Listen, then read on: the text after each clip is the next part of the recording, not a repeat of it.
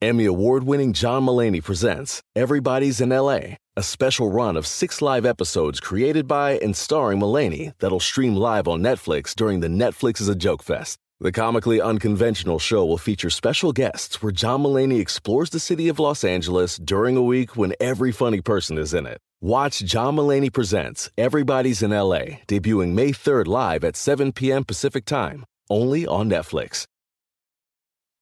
This episode is brought to you by Progressive, where drivers who save by switching save nearly $750 on average. Plus, auto customers qualify for an average of 7 discounts. Quote now at Progressive.com to see if you could save. Progressive Casualty Insurance Company and Affiliates. National average 12-month savings of $744 by new customers surveyed who saved with Progressive between June 2022 and May of 2023. Potential savings will vary. Discounts not available in all states and situations. Hey guys, I'm Carolina Hidalgo. And I'm Juan Camilo Saez, and we're here for Last Podcast Network. Our show, Escuela Sangre, is a weekly Spanish podcast where each week we talk about Hispanic true crime, serial killers, the supernatural, folklore, and Walter Mercado. Icon. The cool thing about this show is that it's not just for native speakers, but also for anyone who wants to learn or brush up on their Spanish. Yeah! If you go to lastpodcastnetwork.com and click on ES Scripts, you'll find the scripts to our shows. The transcript is not a direct translation to the show since we improvise a fair amount here and there, but the narrative is as close as it gets, I promise. Sí, hemos hablado sobre Pedro López, sobrevivientes en los Andes, Richie Valens, sacrificios humanos de los aztecas, Santería, Selena y Yolanda. Historias hispanas de México, Colombia, Perú, España, Brasil, Puerto Rico. So if you want to hear about La Llorona, Juana Barraza, pop star Gloria Trevi, and her time in a sex cult, Escuela Sangre is the show for you. You can find all the episodes on iTunes, SoundCloud, or go to lastpodcastnetwork.com under shows. Los shows. So búscalo. Búscalo. Gracias, amigos. Bye. Escuela Sangre. No. There's no place to escape to. This is the last podcast. On the left. From your glade. That's when the cannibalism started. What was that? There's still something that haunts me. Oh yeah, what's that? From last week. Can you imagine going up to some place in the valley, going in for an audition, you're not really sure what it is, and you walk in and you pick up the piece of paper, and the first thing it says, "Hi, I'm Henry Zebrowski. I'm here to play Glenn Borland." Oh right? my God! And then this is what I'm supposed to do. Walk and out so is like, what you got to do. It's just me going in and be like, name's Glenn. Yep. Here for your children. Gotta drink the milk of your children. Well, just stick to the script, could you, Mr. Zebrowski? No reason to improv here. Well, I'm trying. I thought you wanted me to be Glenn Borland. That's what Glenn Borland sounds just like. Pretend his name is Al. Just pretend his name is Al. If we put a baby next to your grandma's pussy, she'll start making milk well, in her thank breasts you, Glenn. again? Next, please. Okay, everyone, this is the last podcast on the left. I am Ben Kissel with Marcus Parks. Hello, Ben. And with Henry Zebrowski. Now, I want to put on my little German Inquisitor hat here. Hey. Let's not start with this. Does it come from your grandfather's antique trunk? No, I didn't get it from a family vault.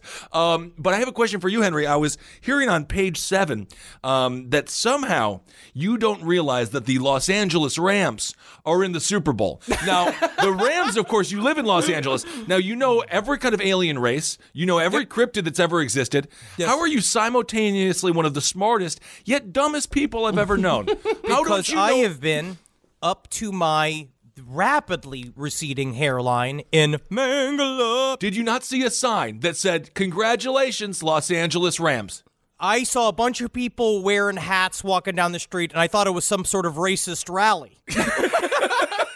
I didn't know that it was I didn't know that it was a sports team. Yes, I am sort of. I am now aware that the LA Rams are playing the Super Bowl. Okay. To be honest, I didn't even know that it was this Sunday because Eddie asked me to come over. He's like, "Hey, I'll come over Sunday. We're having a little gabagool and stuff." And I was like, "Actually, on Sunday, unfortunately, I will be recuperating from Jackie and I going to see Elton John this evening, so I will not be able to attend that party." And he's like, "What if I beat you to death?" Well, that makes sense. Wait, when did the Rams move from St. Louis? Are you kidding me? How are you guys both? Okay. I'm totally serious. I didn't know. They were working moved on the from show. St. Louis. This is what happens that we're working on the show. Okay. All right. So, Hey, what is it? Is that Kurt Rambis fella still play for Kurt them? Rambis played for the Lakers in like the 80s, and that was basketball. This is how I know they're not really the Los Angeles Rams, because if they're Los Angeles Rams, they would have changed their name to the Los Angeles Arizona. Oh, God. See? Come on, Kissel. You can't hit me because I'm not in the room. All right. Well, we are on after last week's, dare I say, exhausting but important episode. Yeah. We are going to have a little bit more fun, although there's some troubling information in this as well. True so. However, there is a little bit of vengeance. We're going to cover Josef Mengele Part 3. The Nazi hunters? Pretty much, The hunt for the Nazis? The hunt for the Nazis. There's not a lot of vengeance. Some. This. There's some. I wish there's some. I wish there was more. Obviously, we all do. We all wish that there was a tour where Mengele's body was like put into a fucking box that you could be sent from state to state to state. And you could hit his bones with like a rotten peach. Like that would be fun, but they don't do that because it's against the fucking wishes of people that want bodies to be held sacred or some fucking horseshit. But what we're hoping here is that we'll add a little dollop of feel better juice from last. Right. I would love to throw a tomato at the corpse of Mengele. That would be really fun. So fun. I'd love to throw a tomato at any corpse. See? Yeah, sure. Why don't we just start doing this? There's already a body trade. Why don't we buy a bunch of bodies from these illegal body sellers and start putting that show on the road? Call them like good corpse taunting. You know what? I'll start the trend after I die. Each of you are allowed to throw a tomato at my corpse. I gotta go buy a tomato, huh? All right. Thank you, Marcus. So when we last left Mengele, he, along with all the other SS rats, had fled Auschwitz in anticipation of the Russian Red Army's arrival on January 27th, 1945.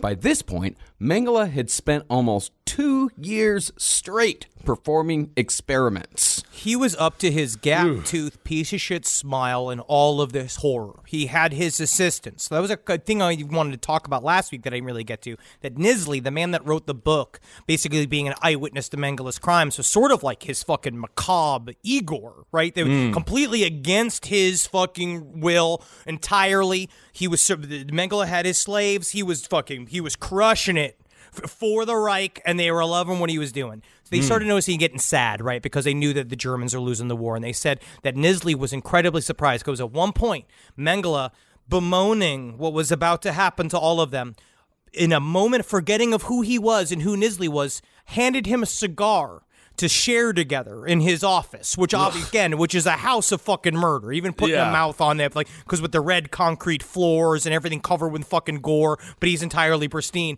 And Nisley's like, "You give me cigar, I am human," and Mengele's like, "Oh no," and took the cigar back out of his hand, saying, "You can't have this."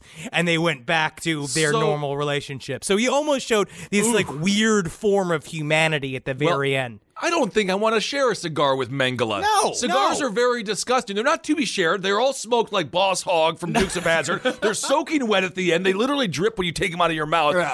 No, that's not a sharing tobacco product. So remember, he was at the top, and now he's immediately getting chased out of fucking Valhalla. I think I would rather share chewing tobacco. I think I would rather have chewing tobacco. Just take it out of one gum, put it in another. Do you want to be a favorite of the SS Haya Kissel or not? So lay down on the ground. We are mama birding this. Spitting tobacco juice in your throat. Now, World War II was not quite over when Auschwitz fell, but the Russians, who did the majority of the fighting, killing, and dying when it came to taking down the Nazis, were nevertheless quickly on their way to Berlin. And yet, even as the Russians were tearing their way towards the capital from the east, and us Americans were just across the Elbe River, there were still some Nazis who believed that just maybe everything was going to work itself out. Guys, just be cool for a second. I'm thinking maybe things are going to be cool. Why wouldn't they be? Glenn Borland? Is that you? I watched a great documentary called Hitler and the Olympics. Yeah. And you mentioned the Germans running to Berlin, and now I just think an Olympic sport needs to be fast goose stepping because I think it would be like really funny looking. That is a great documentary, though. Hitler and the Olympics. Check that one out. Well, Josef Mengele was not one of the Nazis who thought that everything was just going to work itself out, that Hitler was going to pull out a buzzer beater victory. Oh, he thought he was going to fucking Jordan it at the final, but that he was going to do the fadeaway, that that's all it was going to fucking take? Even though Mengele had sent some of his Auschwitz files to his war crimes colleague, Professor von Verschuur, Mengele also packed a few files as well as some blood slides from his victims in a suitcase and took it all with him on the road. But it's all nonsense work. It's all nonsense work. It's like Walter's undies in The Big Lebowski is the ringer. It's all nonsense. So by the time the Russians were walking through the gates of Auschwitz to pretty much immediately find 650 corpses upon their arrival, that's before they even started doing an investigation, Mengele was already 200 miles away at another concentration camp called Gross-Roven. Gross-Roven is where Mengele figured that it was probably a bad idea to keep walking around wearing an SS uniform, complete with a death's head lapel that specifically marked him as a concentration camp participant. So, Mengele took off his prized Waffen-SS uniform and traded it for one belonging to the General Armed Forces, the Wehrmacht, which meant that Mengele now looked just like one of the millions of other Germans who were far less likely to be accused of war crimes. I feel like this is the first instance of a tiny bit of revenge, is that he worked so hard to get that uniform. That uniform was his pride and joy. He kept it immaculately clean. They all loved their shiny little death's heads fucking hats and all their bullshit and all their flair. They loved all that shit. Yeah. And then he had to hide it. He had to burn it immediately. And you would talk about, he's like, he hates these brown uniforms. They're not as fun as the black ones. It's just not as fun to keep it clean. We're going to get used to Mengele bitching because we've got Mengele bitching for the next fucking 30 years. Mengele bitching is something I can deal with every day. That's great. And Mengele, he had good reason to worry. Within just months of the liberation of Auschwitz, before the war was even over, Mengele's name and crimes were being announced on Allied radio reports. Now, I'm not sure whether or not Mengele knew this fact in particular, but he certainly had enough sense to know that people were going to be looking for him once the survivors of Auschwitz started talking, and Mengele also had enough sense to know that people were going to be pissed. Yeah, I think that makes sense. Yeah, I think it's a fair assessment. Yeah. In fact, around that time, German soldiers had a saying, even as, or perhaps especially because they were losing, "Enjoy the war, for the peace will be savage." Yeah, because you're a bunch of fucking criminals. And everything that you were built on is on a sea of lies and hate. And they all, and at the time, they're like, if we just pull this out, maybe people will think we're cool. And then it's like, no, they weren't, buddy. And they all knew it rapidly. Wow, that is such a German saying. Yeah. It's chilling. So Mengele joined a medical unit of Nazi soldiers and blended in on his way back west towards Germany from Poland while the unit tried staying ahead of the Russians. By May 2nd, Mengele had made it all the way through Poland and had gotten as far as modern-day Czechia when he heard the news on the radio. Adolf Hitler had committed suicide in his bunker in Berlin, and the Nazi state had officially fallen. He started screaming. When he found it, he was like, Hitler would never do that. I know Hitler. I know him. I follow him on Instagram. He would never do that. And he got really, really upset because that was the whole thing, right? You're like, I can't believe of all the people in the world, Hitler would be a hypocrite? Unbelievable. And of course, after the announcement of Hitler's suicide, it was followed by Get the Lead Out Wednesdays.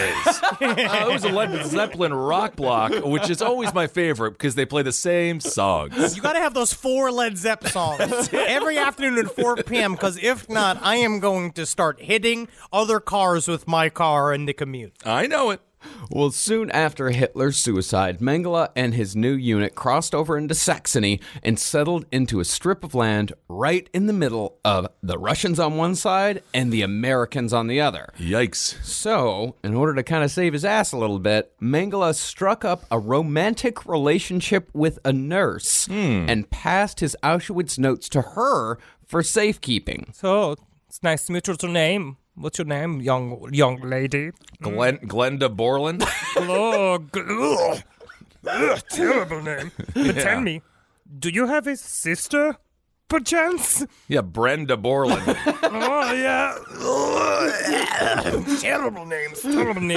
What I love about you is that your eyes are so big and so blue. I just want to pop them out. You know what I mean? I just want to pop them out and I put them in a little bag and I want to send them to my boss. Man, you are romantic. Yes. Yeah.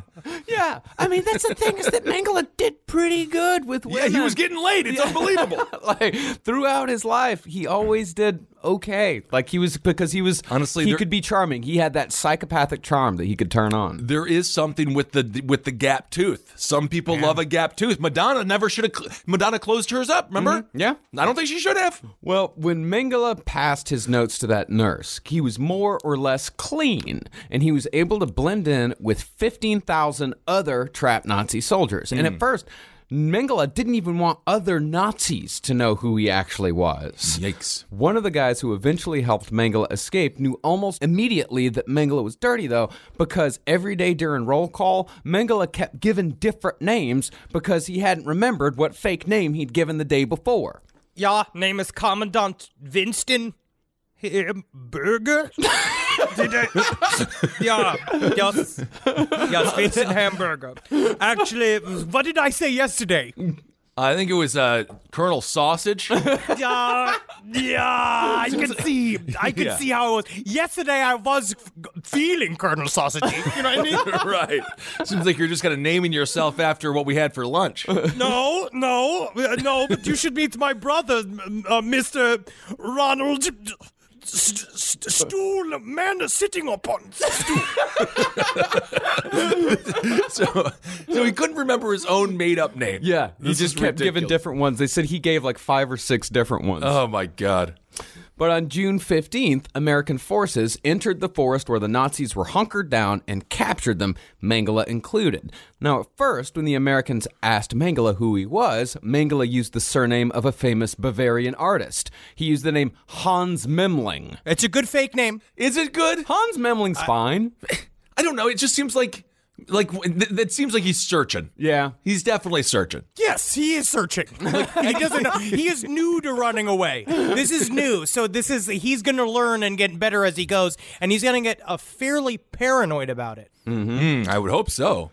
But an old friend who just happened to be in the same camp as Mengele convinced him that it was dishonorable to use an alias. It was beneath the behavior of an SS officer to use an alias. Sure. You are a torturer from the movie Hostel. Dishonorable. Dishonorable. That's dishonorable. It's dishonorable to lie. It's just, but cutting apart twins is fine. Yeah. Okay. You know how it is. They compartmentalize their weird-ass morality. Everything has to be like, it's in the moment. This is correct. Yeah. Okay. So Mengele told camp authorities his real name. He just didn't tell them his rank. He said, yes, I am Josef Mengele, but he did not tell them I am a Waffen SS officer. But the thing was, nothing happened even after Mengele came clean. See, when it comes to the end of World War II, all we usually see is footage of people in New York or London. They're kissing each other, they're hugging, they're holding parades, there's confetti everywhere. Everything looks fantastic. What we don't see usually, unless we go looking for it, is the hellish, chaotic underworld that much of mainland Europe had become over the previous 7 or 8 years. What Dog Meat elucidated to me as we were going through this topic, right? Because we were talking about covering the crimes and the escape of Dr. Mengele, and at some point Dog Meat was like, do you understand that this story overlaps some of the most complex issues of modern history that exist? And I was just like, yeah, you'll do it. You'll be fine. Order a pizza. Oh, sure, You'll be good. Sure. Don't order the Domino's that I ordered yesterday. It is coming back to haunt me. No, we're not going to go into the specifics right now as far as what happened after World War II in Europe, because honestly, I do not have the energy for a whole new chapter of war crimes, except this time perpetrated by the Russians instead of the Germans. Somebody's a pussy. Uh-oh, wow. Oh, yeah. We got the troll farm over here. We got the Russian troll farm over here. It was absolutely horrific. Oh, yeah. I mean, it was fucking, there's a, what's it called? I think it's called The Savage Piece on a documentary on Netflix that I watched. I don't have the energy to go into it. It's out there if you want to know about it, but it's fucking awful. It's absolutely Things got awful. fucked up. Yes. When the Germans left their vacuum of power, which was all based on total horror, the kickback against that seemed to be absolutely mind-boggling. Absolutely. A lot of people got punished. Yeah. Oh, yeah. A lot of murders on the streets. There's great documentaries about it if you want to go check those out. In France, they used to just publicly shave the heads of German women, and there was a lot of sexual assault, a lot of horrible things that happened. Well, that was French women who had slept with German soldiers that they shaved the heads of. But in the midst of all this chaos, the Allies were still on the lookout for Nazi war criminals. There were just so many Nazis that a couple of shortcuts were needed to look out for the worst ones. And unfortunately, those shortcuts led to a lot of Nazis slipping through the net. Now, to give you an idea of just how many Nazis there really were, by the end of the war, 8.5 million Germans officially belonged to the Nazi Party. Wow. And there was no way in hell that the Allies were even going to check all of those people, much less prosecute them, so they had to narrow it down.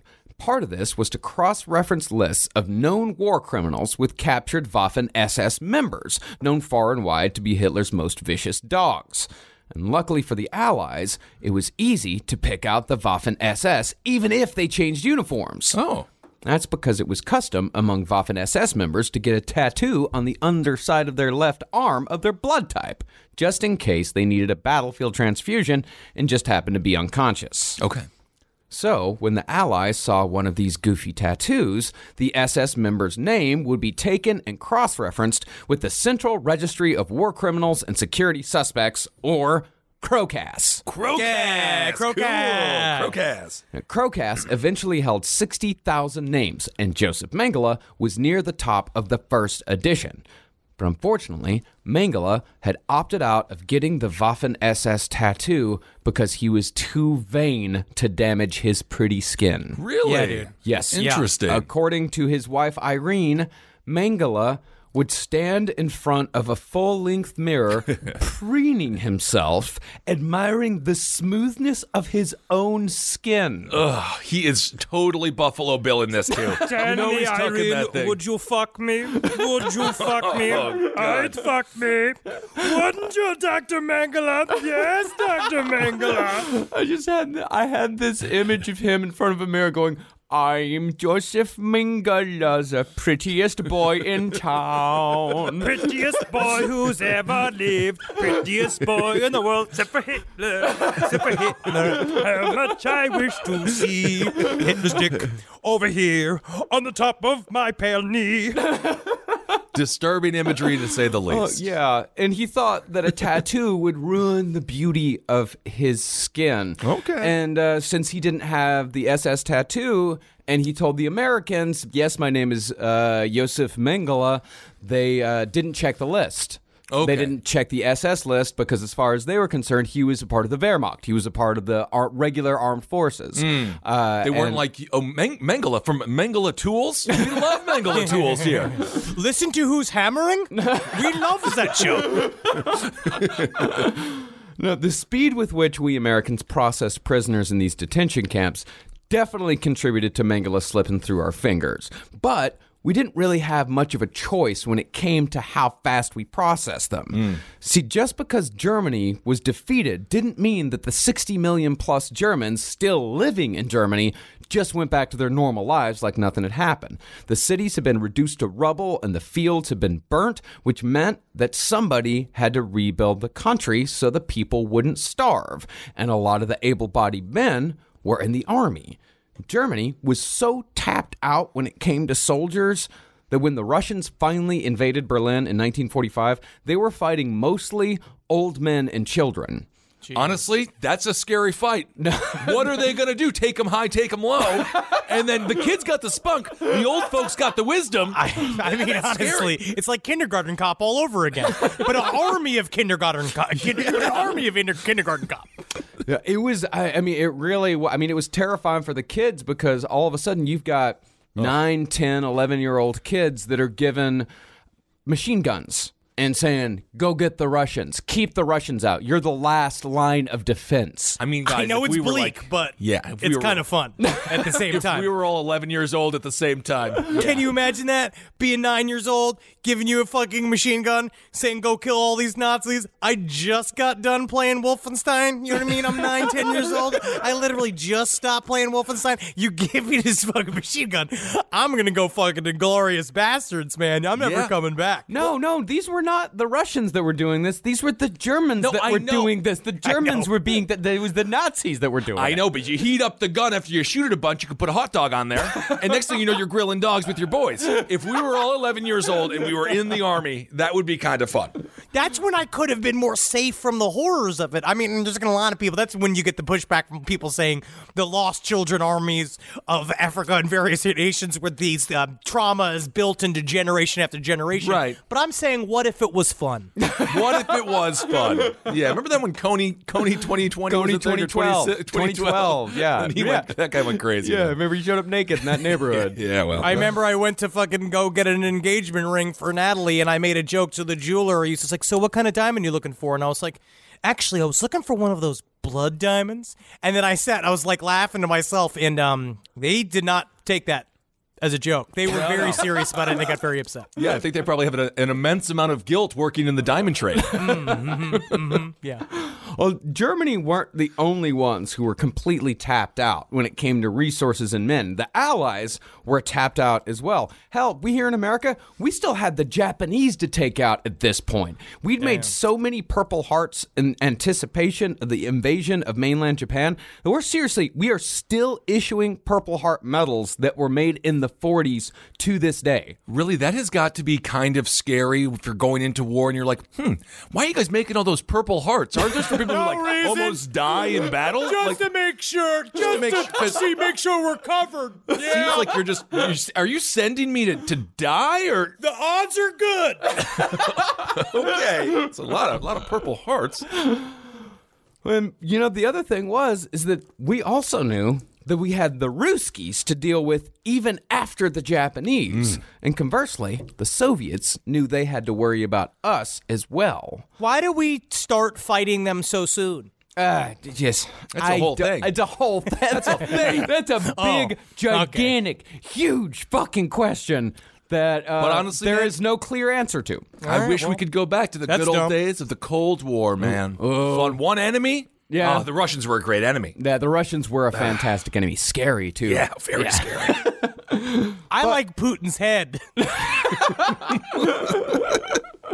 But the point is, Germany needed people to begin rebuilding immediately. So the faster the Nazis were processed, the faster that was going to happen, and the faster everyone could get back to a regular life, whatever the fuck that looked like in 1945. Fucking watching old-timey Walt Disney cartoons, drinking a lot of milk. I don't know a lot about 1945. Eating things out of tin little boxes. That was a big fun thing I saw. Like chemistry sets that you could explode your whole house that they gave to children for some reason. Totally. I always liked when you could peel back what you had to eat like a grenade. Yeah. And it was nothing but weird salted fish. Yeah.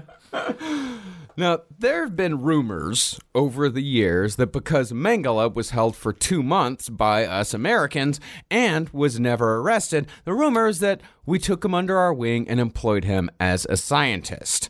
Now, while we did employ quite a few Nazis, including Dr. Hubertus Strughold. That's not real. That man is full of jelly. That man is not a real person. That is a strudel person. I am real. I can be full of jelly and still be a man. If I have the mind of a man and the jelly penis of a man, am I not a man? I guess so. Yeah, Hubertus Strughold, he was an actual concentration camp doctor. And his human experiments in pressurization helped take us to the moon. Oh, yeah. It wasn't just like Werner von Braun that we brought over with Operation Paperclip. Like, all of this is, I'm going to be honest, the part of this whole series is literally a lead up to us eventually doing an entire series in Operation Paperclip. Yes. But this just shows how bad Mengele was at science, is that we didn't take him specifically. Interesting. So is this, if you, I don't know, what was the name of the movie about Unit 731? Men Behind the Sun. Men Behind the Sun. Was it like that? There's a scene in there where they're working on pressurization. Yeah. You can. There's video of it. You can go watch it. It shows up in a few Holocaust documentaries. Disgusting. What Dr. Hubertus Strughold did. Okay. But we didn't take Mengele. And Mengele, while he was in captivity, he thought that there was no way that he was getting out of his capture by the Americans alive. So Mengele fell into a deep depression. And as a result, he was treated by a senior physician named Colonel Fritz Ullmann, and Mengele came clean about Auschwitz during his treatment. One of the only people that he came clean to, because he never told anybody else exactly what he did in Auschwitz. Yeah. So he's talking to this, who I guess is the great-great-grandfather of Tracy Ullman. Really? Which is terrifying for her. Great show. But instead of turning Mengele over to the authorities, Ullman gave Mengele a copy of his own identification papers, saying, "You need this shit more than I do."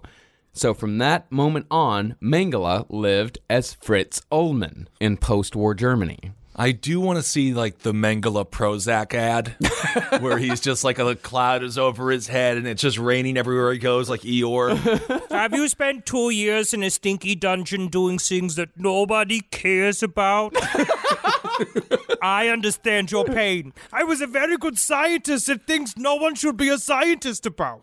So that's why I take mix-em-ups. It turns your frowns upside down. Oh, it's a mix-em-up. Which I tried to do with several experiments, and I tell you what happens when you medically turn someone's frown upside down, they die. So it does not. Yes. That seems to make sense. We learned that from the Joker. Mm-hmm. Are you looking for a new horror thriller movie to see in theaters? Then look no further, because Orion Pictures' The Prodigy hits theaters on February 8th. And we have to tell you, it's one crazy ride filled with twists and shocking revelations.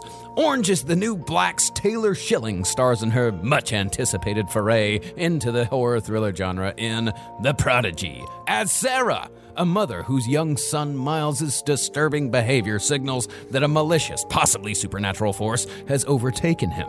Fearing for her family's safety, Sarah must choose between her maternal instinct to love and protect Miles, and a desperate need to investigate what, or who, is causing his dark turn. She's forced to look for answers in the past, taking the audience on a wild ride, one where the line between perception and reality becomes frighteningly blurry.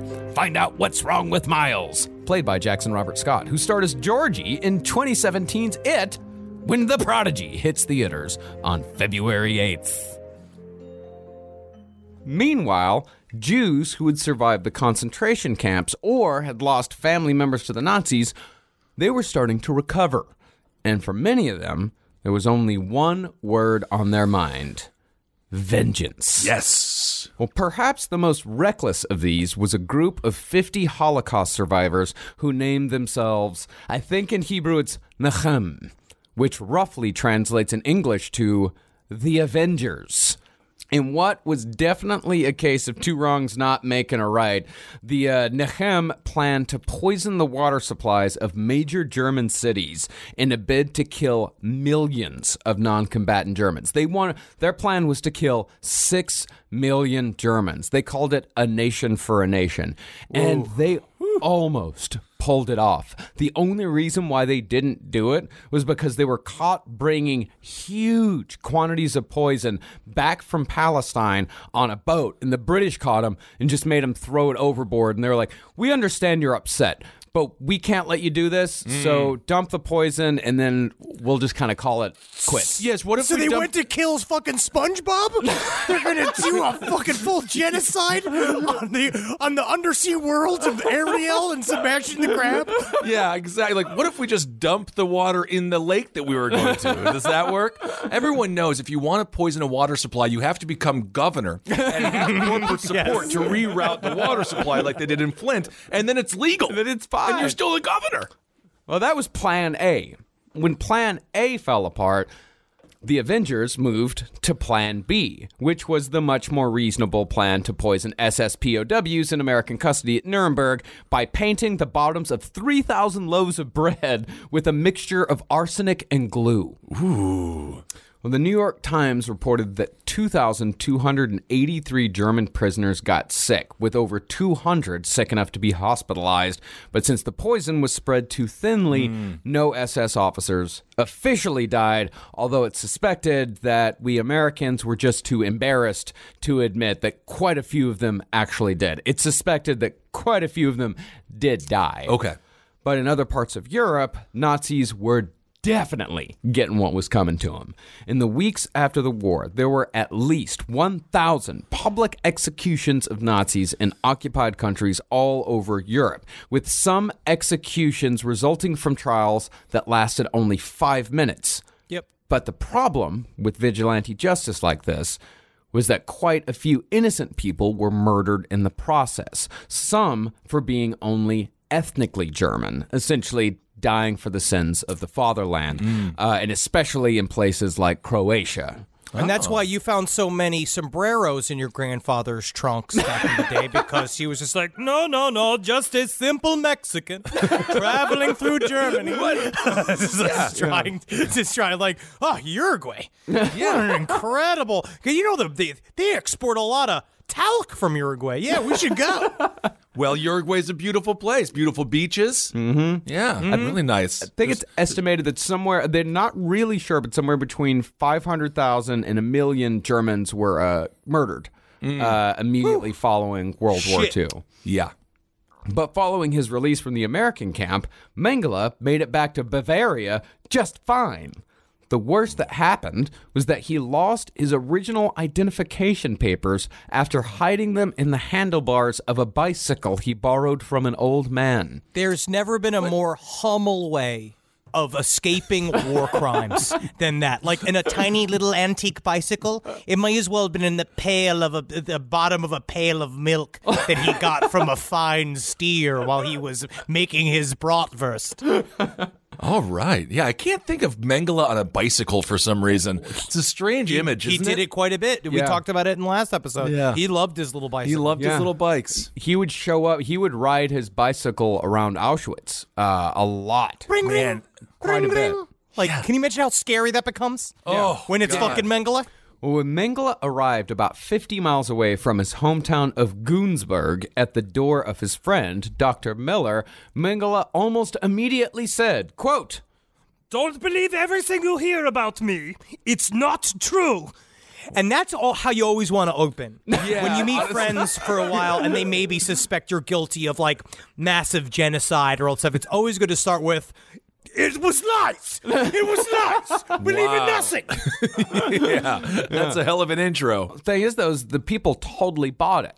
See, to many people in post-World War II Germany, even if they weren't Nazis, they refused to believe the atrocities of the Holocaust. Because you got to remember, these are people that have been fed a steady stream of Nazi bullshit for years upon years upon. They don't know what the fuck is true and what's not. It was also against all propriety. Yeah. In Germany, you never asked anybody what they were doing during the war, because really the only way you can answer is doing the no, I don't see anything, no, just covering your eyes and covering your ears. Yep. Yeah, but that was the rule in Germany, is that you didn't talk about the war until someone else brought it up first, and that went double with the ones down in South America. Right. Because those were Germans in South America knew that if you were in South America, you were there for a reason. Yeah, to hang out at the beautiful beaches. What aren't you guys understanding about Uruguay?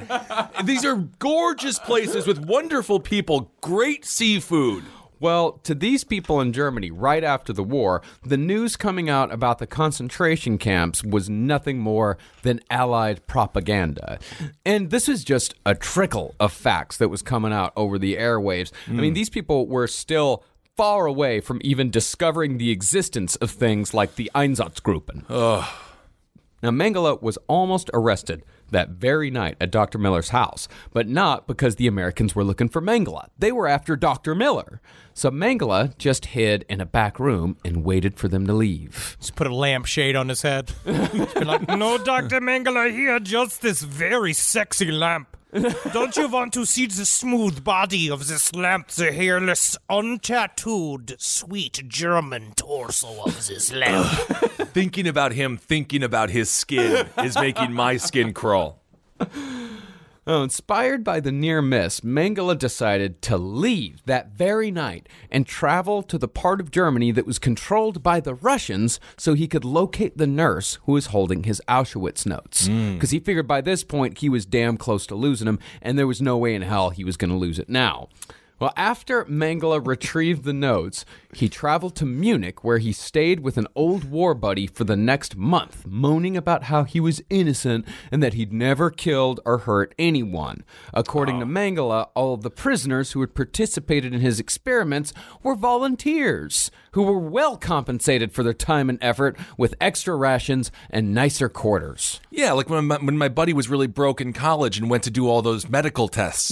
Like a volunteer. Yeah, he just volunteered. Yeah. Man, you know what, though? War stories are very fun to hear. Remember going to the bar when you were a kid and you would hear from like the Nom people? And they would just sit there. Did you ever do that when you were growing up? No. The VFW in Stevens Point was badass. And you just hear these incredible stories and they all laugh at parts where like, and then we lost Donnie. And then they laugh. And you're like, what? What's funny about this? But it's very morbid conversation. But only if it's funny stories and not just the grumblings of a man trying to hide his war crimes. Yeah. Like Right. my uncle can't talk about Vietnam because he was put into a fucking, we talked about this, he was in a bamboo cage for 2 years and he can't even go past the noodle shop. Like he freaks out. Like he'll throw a trash can at a banh mi store, especially, and that's bad because in Brooklyn they're popping up like crazy. Oh, and they're very good. Don't destroy those, please.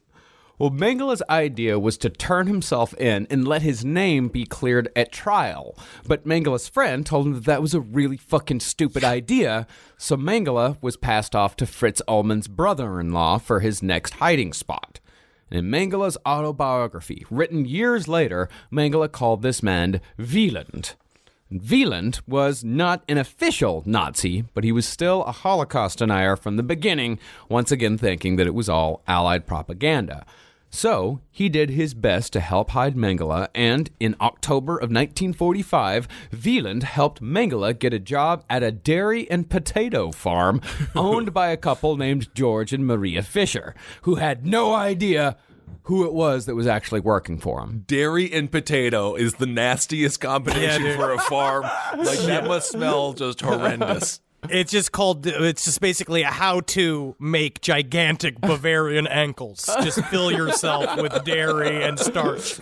But this is the beginning of Mengele's slide into becoming a full-on farm worker. And guess what this city boy did not enjoy? What's that? Working the farm.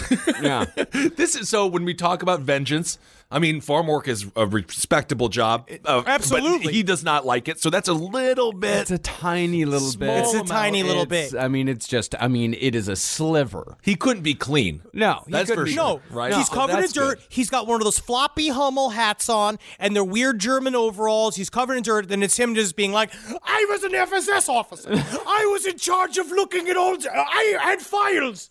And they're all like him screaming at potato patches. I don't know how potatoes are grown. I don't know. Yeah, they're tubers. They're tubers. They're a root. What'd you call me? Tuber. Hey, get out of here, you tuber. Hey, dumb tuber. Yeah, you're being a real Glenn Borland right now. All right, get out of here. Leave my grandmother alone. Stop asking her for milk. So on the day Mengele arrived at the farm, he immediately took advantage of the Fisher's kindness by eating them out of house and home. One Fisher brother said, and this is a direct quote, He drank milk by the liter. I have never before seen a man who drank so much milk. He is such an asshole. Yeah. Like he is just, so they welcome him into his home and then he drank all the milk. He drank every bit of milk that they had. Milk used to be like an energy drink. Yeah, now we're not supposed to drink it anymore because of the fats, but I still like it. Yeah. Not as much as Jackie, though. Jackie drinks a whole Mengele of milk every night before going to sleep. Really? She's still doing milk. You're supposed to get off of milk when you're an adult. It's bad for you. I love milk. You're supposed to be off of it. Yeah. That's what you got to call a full glass of milk from now on, though, if you want to have milk. You got to call it a full Mengele. Yeah, then we'll see how much you're drinking. Now, the Fishers knew that Mengele was definitely a high-ranking Nazi on the run because he'd given himself away with his educated Bavarian accent and his smooth as silk hands. Are you jealous of my hands? I would be if I wasn't me, but I'm me. I'm Dr.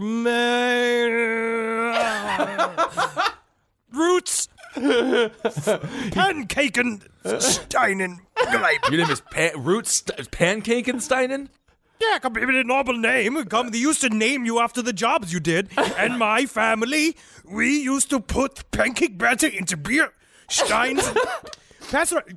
I've got to be with the potatoes. The potatoes must be put in order. I'm just here to ask you not to drink all the milk. Well, to the Fishers, like Mengele, he was just a young German that was down on his luck, that they were helping out. Ugh. They just didn't know that it was capital J, capital M, Josef Mengele. Jeez. For 4 years, Mengele woke up at 6:30 a.m. every day and shoveled shit, then had breakfast at 7 a.m. The rest of the day was spent milking cows, pulling potatoes, and cutting hay until supper. And then he went to bed. And that was Mengele's day, every single day. Mr. Mengele, could you please stop milking the cows only with your mouth?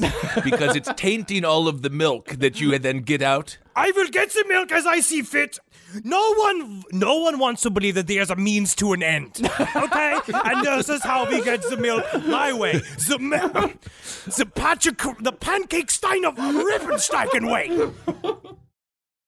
The only acceptable reason to interrupt a podcast? Your dog. That was your dog saying thank you for BarkBox. You can take a minute now. You pet your dog. But you're going to learn about Bark. It's the company dedicated to making dogs happy. Yay! Every month, BarkBox designs and delivers a whole new collection of toys and treats just for your best bud. No, Wendy, I can't get you a whip. You're too cute for weapons. Every treat is made with yummy, healthy, all-natural ingredients like pumpkin and sweet potato. Tubers. My dogs love their toys selectively. But BarkBox sends good little ones for their little tiny mouths. They have little mouths, but strong, big spirits. So they fight over the little toys. I imagine they think that they are hunting and going after little bugs and rats. And they love their life, and they love what BarkBox brings. Because BarkBox brings the bark and puts it in a box. Yep. To get your free upgrade, go to barkbox.com/LEFT. My sister is the best gift giver I've ever met of any person. It's Jackie Zabrowski. She shops all year thinking about her family and friends and puts little things aside for their birthdays and Christmases. I have no idea how she does it. I don't know how she do it. But guess what? She always wins Mother's Day, but not this year. I'm coming back. Ready to win Mother's Day and cement your reputation as the best gift giver in the family? I'm taking the crown. All right, give the moms in your life an Aura digital picture frame preloaded with decades of family photos.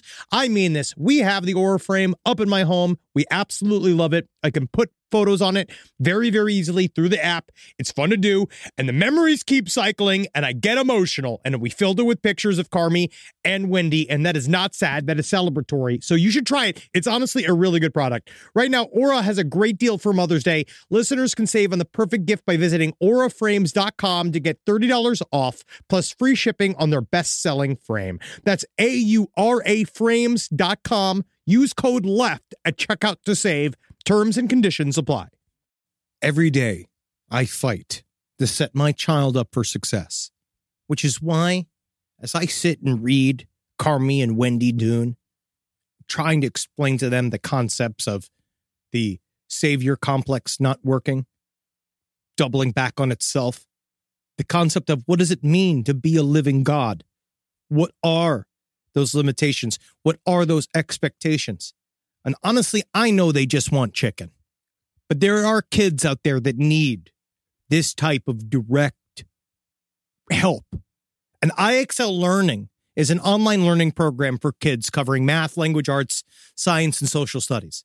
IXL is designed to help them understand and master topics in a fun way, Not unlike me, reading children, Dune Messiah, getting to about 365, seeing where they're at, see if they understand anything. There's no more grading these worksheets. IXL grades everything itself. 1 in 4 students in the U.S. are learning with IXL. IXL is used in 95 of the top 100 school districts in the U.S. You can't even believe it! You don't want to make an impact on your child's learning. Get IXL now. And Last Podcast on the Left listeners could get an exclusive 20% off IXL membership when they sign up today at IXL.com/left.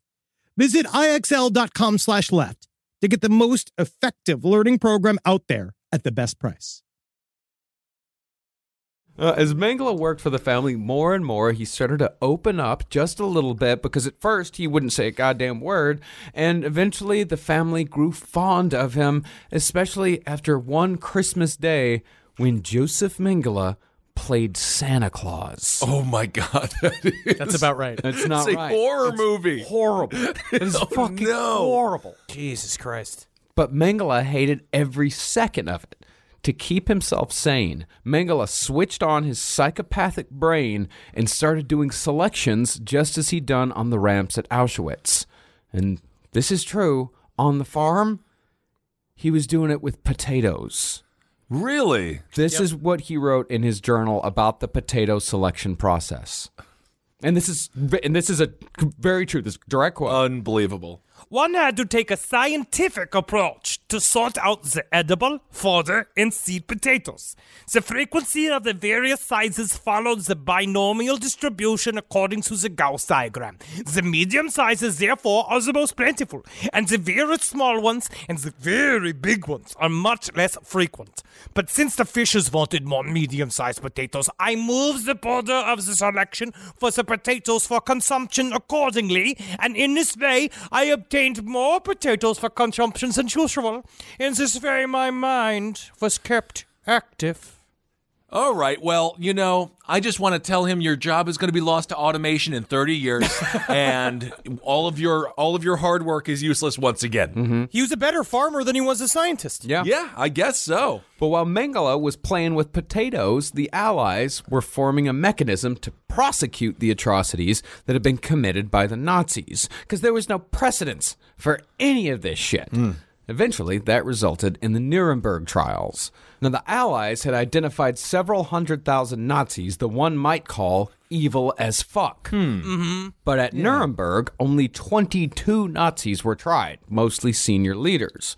Now, these trials had two purposes. One was punishment, obviously, but in holding actual trials, the crimes of the Third Reich became a part of the historical record as actual evidence, which the Allies thought would make this whole Holocaust thing indisputable. Right. Because they knew that Holocaust denial was going to happen. They figured if we put it on trial, there's no way in hell people are going to be able to deny it. But what has the internet taught us? You write it down, and no matter what, people, no matter what happens, can always say, no, it didn't, though. And they just say that, and it becomes valid because then they also wrote it down. Yeah. Right.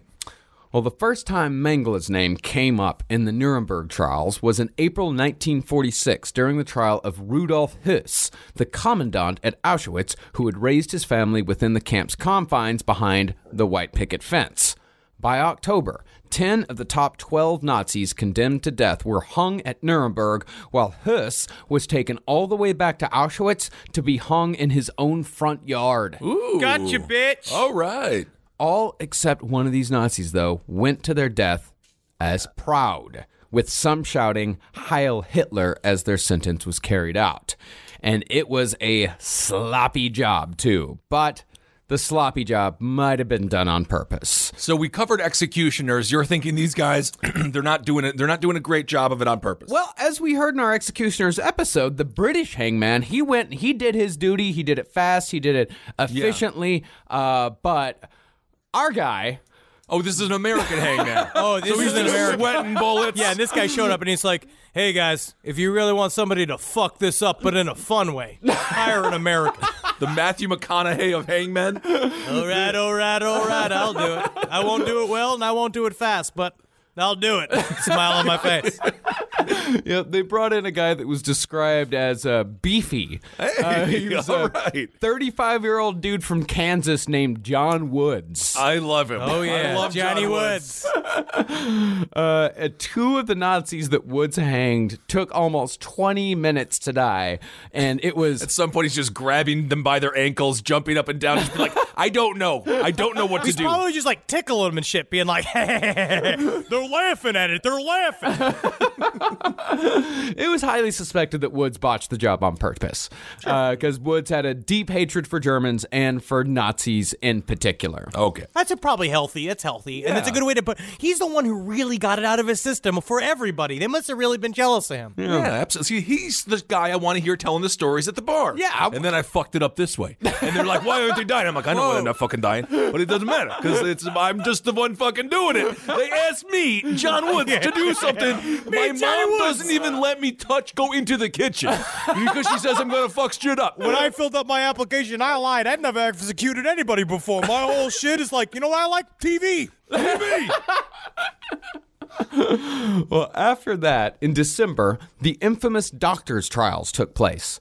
23 SS doctors, many of whom we discussed in our first 2 episodes, were tried for conspiracy, war crimes, crimes against humanity, and membership in criminal organizations. Those were just the broad strokes. Specifically, the trials were about mass euthanasia, sterilization, and human experimentation.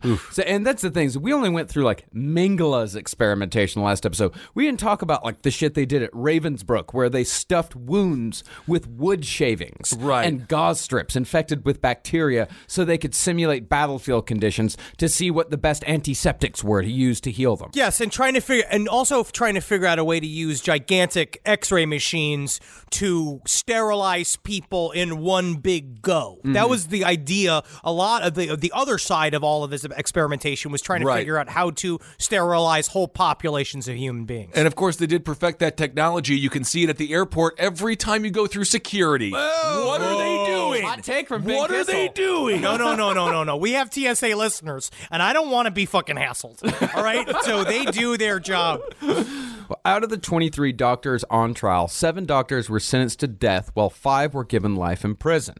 Even in the face of these verdicts, though, Josef Mengele still tried to justify his actions, even though his family knew that capture meant guaranteed execution. So, the Mengele family went to great lengths to convince the American authorities that Joseph was dead. Irene even went so far as to regularly go to the local Catholic church dressed in black, asking a priest to pray for her dead husband's soul. In reality, Irene and their son Rolf were visiting Joseph just about every... I forgot to tell you that Josef Mengele's son is named Rolf. Yeah, why do you just like... How do we make sure he's fat? Absolutely. Well, no. And Jim Henson actually stole the name for the beloved dog, which is unfortunate that I didn't know. I'm sad that Jim Henson was such a massive Mengele fan. But if you look at the puppets, and you can see his own obsession with creating little felt things that he could do whatever he wants to their buttholes, I can see the connection. Yeah, sure. I could see Kermit ogling himself in the mirror as well about his beautiful skin. Well, yeah, Irene and their son Rolf, they were visiting Joseph just about every other month down on the farm where Mengele was working. But since we Americans were starting to lose interest, and we were in charge of looking for Mengele, we believed the Mengele family. And on January 19th, 1948, Brigadier General Telford Taylor wrote, typo and all, "We wish to advise our records show Dr. Mengele is dead as of October 1946. You can't get it right, huh? You can't get the name right on this one. If you want to get it done wrong, but in a fun way, ask an American. Mengele. See, after Nuremberg, the American focus shifted away from the Nazis to a little thing called the Cold War. And we would be hard-pressed here at Last Podcast on the Left to cover something more complicated than the Cold War between the United States and Russia. But yeah, it doesn't even matter, man. It's because it's a Cold War. Nothing fucking happened. A lot of people died. It wasn't good. A lot of proxy It's called a hot war, then. Vietnam. Why did they call it a hot war? Vietnam. You heard I about remember it? Vietnam. Korea. Oh, yeah, Korea. I love Korea. Oh, you're talking about the war. Yeah, the war is bad. The war was bad, but Korea is a nice place. The Forgotten War. My grandfather was in that. Mm-hmm. Herb. He fought hard, fought long. Didn't have to go to Uruguay. Didn't like to vacation, I guess. I guess not. I don't know. Long story short, in this context, Germany, after the war, was split up between American occupation in the West and Russian occupation in the East.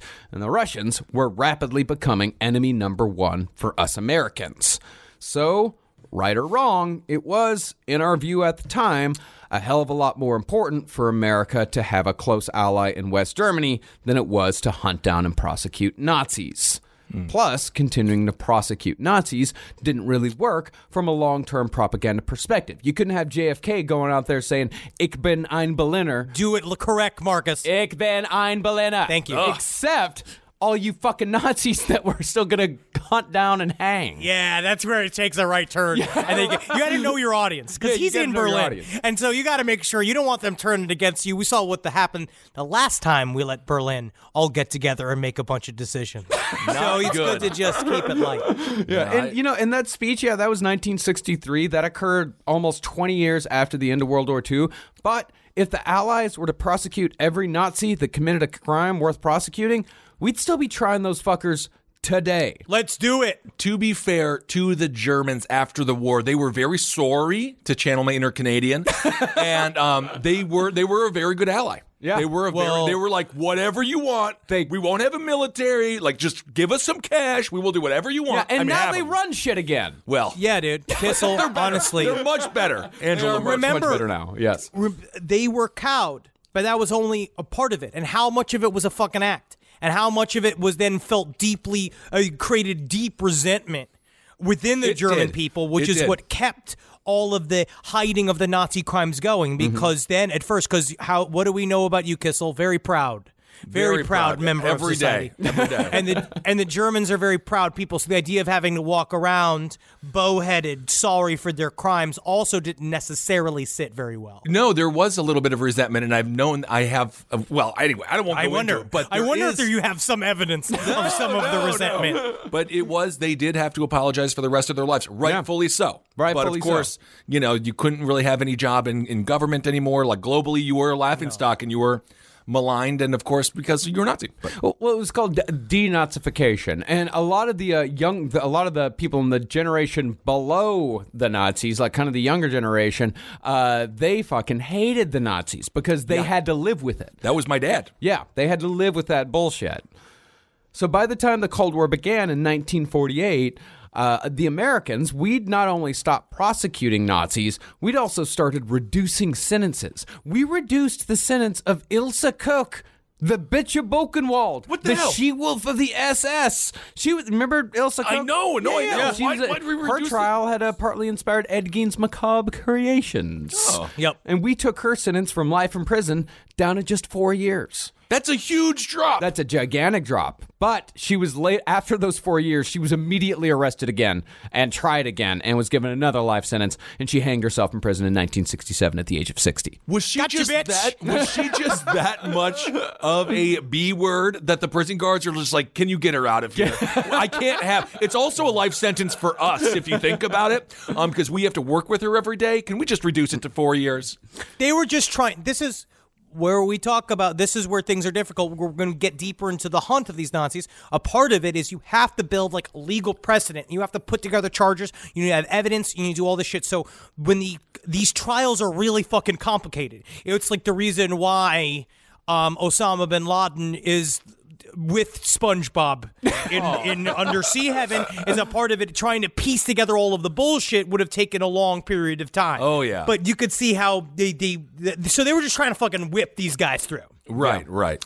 Meanwhile, though, the Mengele family business, Mengele & Sons, was thriving. Really? They're doing well, huh? They got some contracts coming through? Well, rebuilding Germany meant that a lot of rubble had to be removed. They got to make money seriously. off the whole fucking thing. And there was nothing better for clearing the destruction that occurred as a result of Nazi aggression than with a wheelbarrow stamped with the name Mengele. Oh, that's perfect. I just saw that the big pharmaceutical companies are taking on the opioid epidemic. Cool. So it's the same thing. Wow. Create the problem, solve the problem. They're so brave. So brave. And actually, we got it wrong in the first episode. They didn't rename the company Mengele and Sons to rebrand. They named it that because they hoped Josef would one day be able to return to run the company with his brothers. Oh, God. The Mengele family actually believed that Josef could wait out the heat until, quote, war crime fever settled down in Europe. Yeah. Josef Mengele, he's CEO of Mengele and Sons again. I don't know why they're investing so much in wood chippers. It seems like they're mostly just making wood chippers now. What's best part about wood chippers is that it goes in one end and it comes out the other end completely unrecognizable. But in order to wait out war crime fever, Josef, and that's what they actually call it. This is this war crime fevers is going on. This is a phase. People are going to be, everybody's going to cool out. Don't worry about it. We'll give them some EDM. That's what we'll do. They're already past it. But in order to do that, Josef had to leave the country. So in 1949, Mengele decided to join thousands of other Nazis in Argentina. Again. Seen some footage of Buenos Aires from the 1950s. It seems really nice. I can see why they wanted to go. Yeah, we're trying to plan a vacation down to Buenos Aires right now. Yeah, what'd you do? Or is it just a vacation? So are you taking the Mengele vacation package? Are you going to go down there from farm to farm and go see the beach and do all that bullshit? Well, this had nothing to do with Mengele. We were planning the Argentina trip long before. What if it even did subconsciously? You know what I mean? They just accidentally, like, Carolina is like, where should we go for a vacation this year? And you're like, I don't know. Boy, Texas Pete is a sauce that allows you to sauce like you mean it. It's what people gather around, it's generosity in its simplest form, and it's a swagger people have who know what's good. Each Texas Pete hot sauce is packed with bold, balanced flavor. This signature tanginess is what makes it a legendary hot sauce that can be used on just about anything. It's been at the center of dinner tables since 1929 and is still heating things up today. You're definitely going to want to try every flavor. The original hot sauce has a famous secret blend of fermented peppers. The hotter hot sauce is 3 times hotter than the original, and not for the faint of heart. Sabor by Texas Pete adds authentic Mexican flavor, and their dust-dry seasoning matches the flavor of the original hot sauce in a flavorful dry rub. Tell you what, the other day I was having myself a good old refried bean burrito, and I wanted a little bit of kick to my morning, so I got myself some Texas Pete sriracha sauce, and I smothered those refried beans and that cheese and them eggs in a whole bunch of cha, and it started off my day correct. Texas Pete, sauce like you mean it. Visit TexasPete.com and use the store locator to find Texas Pete products as well as purchase sauces and get recipe inspiration. And use the promo code PODCAST24 for 20% off at TexasPete.com. This podcast is brought to you by Squarespace. Finding work-life balance can be tough, but Squarespace gives you the tools to reach your goals and have time to celebrate. Squarespace is the all-in-one website platform for entrepreneurs to stand out and succeed online. With the new guided design system, Squarespace Blueprint, you can select from curated layout and styling options to create a personalized website optimized for every device. Get your website discovered fast with integrated, optimized SEO tools. Plus, make checkout easy for customers with easy-to-use payment tools. And with Squarespace AI, you can explain what your site is about, choose your tone, enter what you need, and get auto-generated text. And that helps you save time. I know I'm sitting on about 2 literal wheelbarrows filled with horse pics. Now, part of the issue has been is a lot of these pictures are getting stopped at customs because some of them do depict various world leaders in horse-like circumstances that seems to be pinging a lot of these custom agents' accounts. Now, so what I've done to do is so while I'm trying to work on hand smuggling these horse pics over various country borders, I then also have time, because Squarespace is doing all the other ad work for me, to go and work on my Killdozer at home. So thank you, Squarespace, for allowing me to diversify in the best way possible for this country. Head to squarespace.com for a free trial when you're ready to launch. Go to squarespace.com/left to save 10% off your first purchase of a website or domain. Hey, Did you know Fast Growing Trees is the biggest online nursery in the U.S. with more than 10,000 different kinds of plants and over 2 million happy customers in the U.S.? They have everything you could possibly want, like fruit trees, palm trees, evergreens, houseplants, and so much more. Whatever you're interested in, they have it for you. Find the perfect fit for your climate and space. That's one of my favorite things about it. Fast Growing Trees makes it easy to order online, and your plants are shipped directly to your door in 1 to 2 days. And along with their 30-day Alive and Thrive guarantee, they offer free plant consultation forever. Now, personally, I'm in the middle of re-landscaping my yard. I like to do it myself because I called up a landscaper to see how much it cost, and it was absolutely insane. Plus, I love dirt. I love getting my hands in the dirt, and I love planting things myself. And Fast Growing Trees has given me some wonderful plants that I can use. Like I got this Texas sage, it's purple. I've dug up a whole bunch of horrible bushes and shrubs up in front of my window and in front of my house and put some purple Texas sage up there, and it's going to thrive, and it's going to look real good. And I didn't even have to go to a nursery to buy it. It came to my house.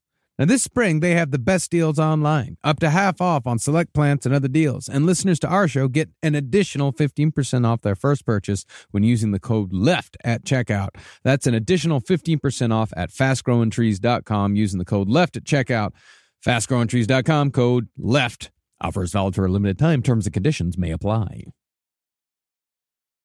Now, Argentina is one of the more interesting countries when it comes to World War II. They stayed neutral right up until the end, waiting until 1944 to finally declare war on the Axis powers. Yeah, and we're fighting Germany too, yes. Yeah. This was not because they ever had any sort of ideological problems with the Nazis. In fact, they greatly admired the Nazis. Argentina was just waiting to see who was going to come out on top. And when it was obvious the Nazis weren't going to win, Argentina went with the Allies officially. Unofficially, they had been collaborating with the Nazis for years. See, this is the power of travel agents. They controlled everything. They said, we know we're going to need, what's our economy? Tourism. Yeah. We know we're going to need the Germans. So you mean to tell me that back in the day, if the Travago man was alive, yes, he would have been like a new dictator? Like he would have been one of the New World Order? I think it's possible. See, by the time Mengele was on the move, Argentina was being run by a petty dictator named Juan Perón, who had risen to power through a military coup in 1946. Perón was a massive piece of shit who would snuggle up to pretty much anyone if it meant getting ahead, so he made fast friends with the Nazis. Perhaps his greatest crime was being involved in what was known as Operation Land of Fire. From 1942 to 1944, 6 German U-boats delivered multiple crates marked with words like Auschwitz and Treblinka. Just literally erase Auschwitz and put like Pier 1 on it. Like, why does it have to be like this? Why does it have to be so obviously evil? Yeah. I do like that they named it Operation Land of Fire. Well, that's what Argentina means. Yeah, but I mean, it's scary. You know, it's like usually these operations are like Operation Candy Corn coming from the sky, and it's like, that's when we nuke them. It's like, it's usually named very pleasant things, It's and then not even the more pleasant the name, the worse the action. Yeah. It's not even scary. I think I saw Land of Fire like bean meat crumbles. Like I'm pretty certain Land of Fire is like a bean-based meat company. I think that's Land O'Lakes, the butter company. Oh. Well, inside those crates marked Auschwitz and Treblinka was millions of dollars in jewelry, art, cash, and especially gold teeth, gruesomely harvested from concentration camp victims. And they took it to the bank. They took it to the bank. It was all turned to gold, melted down, and deposited in 2 banks by 4 Germans under the name Eva Duarte, Juan Perón's mistress, who was famously and quite positively played by Madonna in the 90s in the adaptation of the Andrew Lloyd Webber musical Evita. And I gotta say, I've never seen Evita, but I went to the wiki page and did a quick Control F on the words Nazi and Hitler, and nothing showed up. So I guess they just kind of gloss over all the Nazi collaboration parts of Eva Perón's life. Well, I never understood the love of Eva. I never got it when Madonna was doing it. Her whole thing was she had like nothing but shoes. She had a lot of shoes. That's Imelda Marcos. No, I know what I'm talking. There's a lot of shoes, and the people were starving. A lot of shoes. There was something happens in that. I know, don't cry for me, Argentina. Land of Fire. Where Madonna was trying to convince the world that she could fucking sing for real, but she can't. She can't fully sing. But I don't remember any swastika flags in there, but then suddenly I'm trying to see if I do see them, and you can really put a swastika flag into any memory that you have if you want to. Yeah, you can plant that flag anywhere you want. No, I have no problem with Madonna, although her halftime show at the Super Bowl was not good. I'm just going to say it. It was my favorite Super Bowl halftime show ever. It was fantastic. It's going to be better than Maroon 5, who I think is performing this halftime show. Whoa. Whatever. Don't you dare talk against... I'm not. Don't you dare cross the Adam Levine Mafia, because they will shut us down. I know it. Well, I know Eva, she was Evita, as she was called. I know she was definitely for the poor in Argentina. The people, they call them the shirtless ones. But that's what Perón was built upon, was this concept that he was, because he's like, the Italians had the brown shirts and the Nazis had the black shirts. Our people... they don't wear shirts. And it was a little like a Bert Kreischer thing. But Perón was like connected to the everyman, apparently, but he was addicted. He was a fascist. He was a populist fascist. Well, you got to keep them poor to keep the support. Mm-hmm. And when Eva Duarte became Eva Perón, her bank accounts consolidated with Juan Perón's. And each of the 4 Germans who were involved in the deposits of all of the concentration camp treasure, they all died mysterious, violent deaths. Whoa. Really? Yes. And that left Juan and Eva with a large sum of some of the most evil treasure in history. Honestly, going from different climates, like from Germany to Argentina, can get you really sick. Yeah, that's true. Maybe natural violent causes. Yeah, natural violent cause. Bullets to the head, poison cups of coffee. What is a bullet? It's made of steel. What's steel? It comes from the ground. I don't know if that's true. But nonetheless, there is some natural chemicals to it. Well, Argentina was attractive to the Germans in more ways than one. The country had actually styled itself to have a more European flair than the rest of South America. And as such, living in Argentina was said to be the closest thing that one could get to being in Europe without actually being in Europe. And what do the Europeans, quote-unquote Germans at the time, like more than something that looked exactly like what they look like? Yes. You know what I mean? So it's like it's like continuing the Xeroxing of the world that they were trying to do scientifically with the Nazi eugenics program. I had a horrible stand-up show way back in the day, maybe 15, 20 years ago, in a place called Germantown, Wisconsin. Ooh. And it all looks like they're the same style German houses. Like a tuba players in each corner, everybody wearing fucking the leather shorts. It was horrifying. Yeah. It was horrifying. It was a quarter for a beer, so the crowd was really hammered. Ooh, it was a very German experience. Well, Argentina was also a plum military assignment in World War II because it had the highest concentration of Nazi secret intelligence listening posts in all of South America. So when World War II ended, there was already a network of 1,500 Nazis ready to accept more. Ooh. Perón opened his door completely to the Nazis when the war ended. He set aside 10,000 blank passports for escaping Nazis because Perón found the Nuremberg trials to be, quote, unfair. Really? Oh. Yes, he said he was welcoming Nazi refugees, as he called them, for humanitarian reasons. Nothing scarier than a German refugee. Yeah. But that's the problem, is that none of it was refugees, and Perón was doing everything for his own benefit. Yeah, because Perón was trying his own version of Operation Paperclip. And for those of you who don't know, Operation Paperclip was the smuggling of Nazi scientists, some of them very much war criminals, here into the United States, so the Nazi scientists could help us go to the moon, which they did. They did.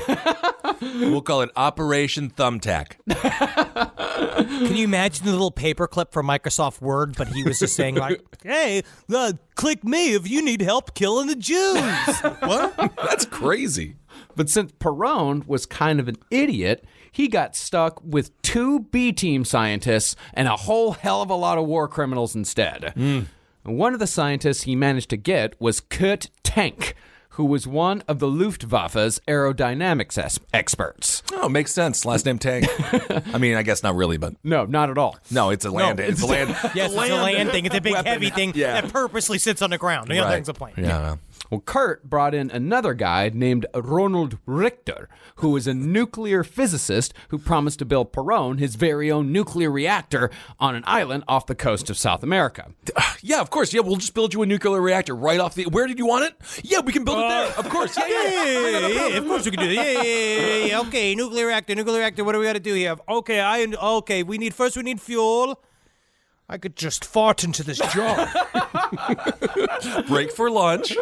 But since Richter had only about a half-ass idea of what he was doing, he had to admit failure, but only after they spent $300 million American on the project, in addition to announcing to the whole world that they'd cracked atomic energy. Oh, my God. Perón even hung out with war criminals, including Josef Mengele. Perón said in 1970 that he, back in the 50s, would hang out with a German specialist in genetics who would entertain him with claims of amazing scientific discoveries on the weekends. And you would not believe how clear and beautiful his skin was. How many times he showed me, and I say, oh, Mengele, I mean... Pancake Steiner Reichen. You have some beautiful skin. I wish to eat an empanada for your torso. Oh, my, an empanada. Well, according to Perón, who it must be said was also a habitual liar, this man, whom Perón described as a stiffed-back Bavarian, left Argentina because he was improving cattle in Paraguay and had managed to produce a farm where all the cows gave birth to twins. Well, who doesn't want that? More milk. Who doesn't want that? More teat for the milking. But even if Perón hadn't been such a gigantic Nazi supporter, Argentina still had a huge German population that was established even before World War II, and most of those people were Hitler supporters. Well, again, there are some on vacation. Yeah, they're on vacation. Yeah. Hey, we're on vacation. That's what Nazis kept saying. And because you know how you do, as long as you never take off your Panama hat, you should never be allowed to be persecuted for war crimes. You're on vacation. On vacation. And Perón, he just made it easier for Nazis to get to Argentina after the war. The Germans were already there. Right. Now, Mengele was not happy about having to go to Argentina in the least bit. What the hell is... He wants to continue being a farmer? No, he thought that all this shit was going to fucking blow over, dude. What is this whole idea that it's going to blow over somehow? Yeah, he thought that he tried to save his country from destruction by the Jews, and he had been repaid with a job on a potato farm and a constant fear of being hanged. He was all woe is me about all of it. Totally delusional. All of this shit is going like, I don't want to go to Argentina. I don't want to go there. You're always making me. And I made the potatoes a medium size in a perfect, simple way. Making it worse, the journey out of Germany was not going to be an easy one. Although it wasn't quite as clandestine as people like to make these Nazi escapes. In truth, these guys got out of Germany due to laziness, corruption, and luck. But I will say, I mean, on first look, it's true. A lot of laziness and corruption allowed them to slide through. But there was some pretty embedded systems that ended up springing up real fast. Because the one thing about Nazis is that they put organizing infrastructure in immediately. Yeah. They seem to somehow understand how to give orders in a way that people fucking snap to attention. So we'll talk about this right now. Yeah, I mean... orders at the end of a bayonet. That's one good way to do it. Yeah.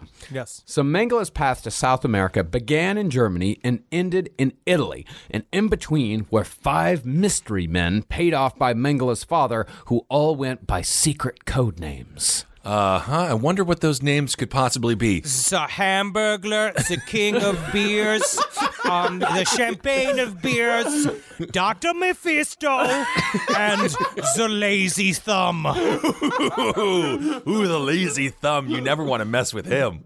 Well, escape routes like this one were called rat lines by the Allies, and there were at least 4 that led just to Argentina, not to mention the ones that went to 8 South American countries in addition to Mexico and the United States. As what happens on this fucking show, every other series, the the rat lines used by the Nazis should be an entire episode. Yes. Once you lift the lid off of rat lines to see who was involved in this shit, this stuff gets wiggity. You got old school American baddies, the fucking OSS, Vannevar Bush, who fucking meet with these guys, basically using them to, at first, one line of rat lines started as the OSS flipping Nazis and trying to get them to get information, or to use them to get information about Russia. You got Vannevar Bush being like, I hear you got this thing with twins going on. That's funny. My eldest daughter has twins. Like commiserating with these guys.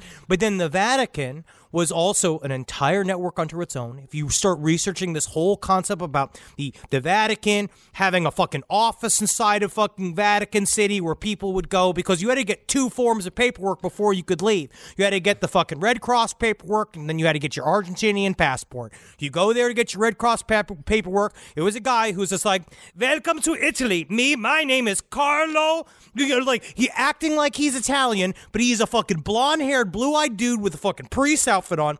You will enter in some murky waters once you start looking into the Vatican rat lines, because there's a whole world of anti-Catholic conspiracy theory that starts with some of my favorite shit in the world, which is like old VHS copies where you see the lines throughout the thing from like the year 2001, where it's a guy being like, and the Vatican shouldn't be trusted. The octopus arms of the Pope are everywhere creating Vatican-led concentration camps. You shouldn't even believe me. Do your own research. Back in the Bill Cooper days. You shouldn't believe me. Do your own research. Do your own research. I can definitely believe the Vatican was up to some shady stuff, though. Mm-hmm. That is look into certain. the fucking Vatican's connections to the Croatian massacre and their weird Catholic...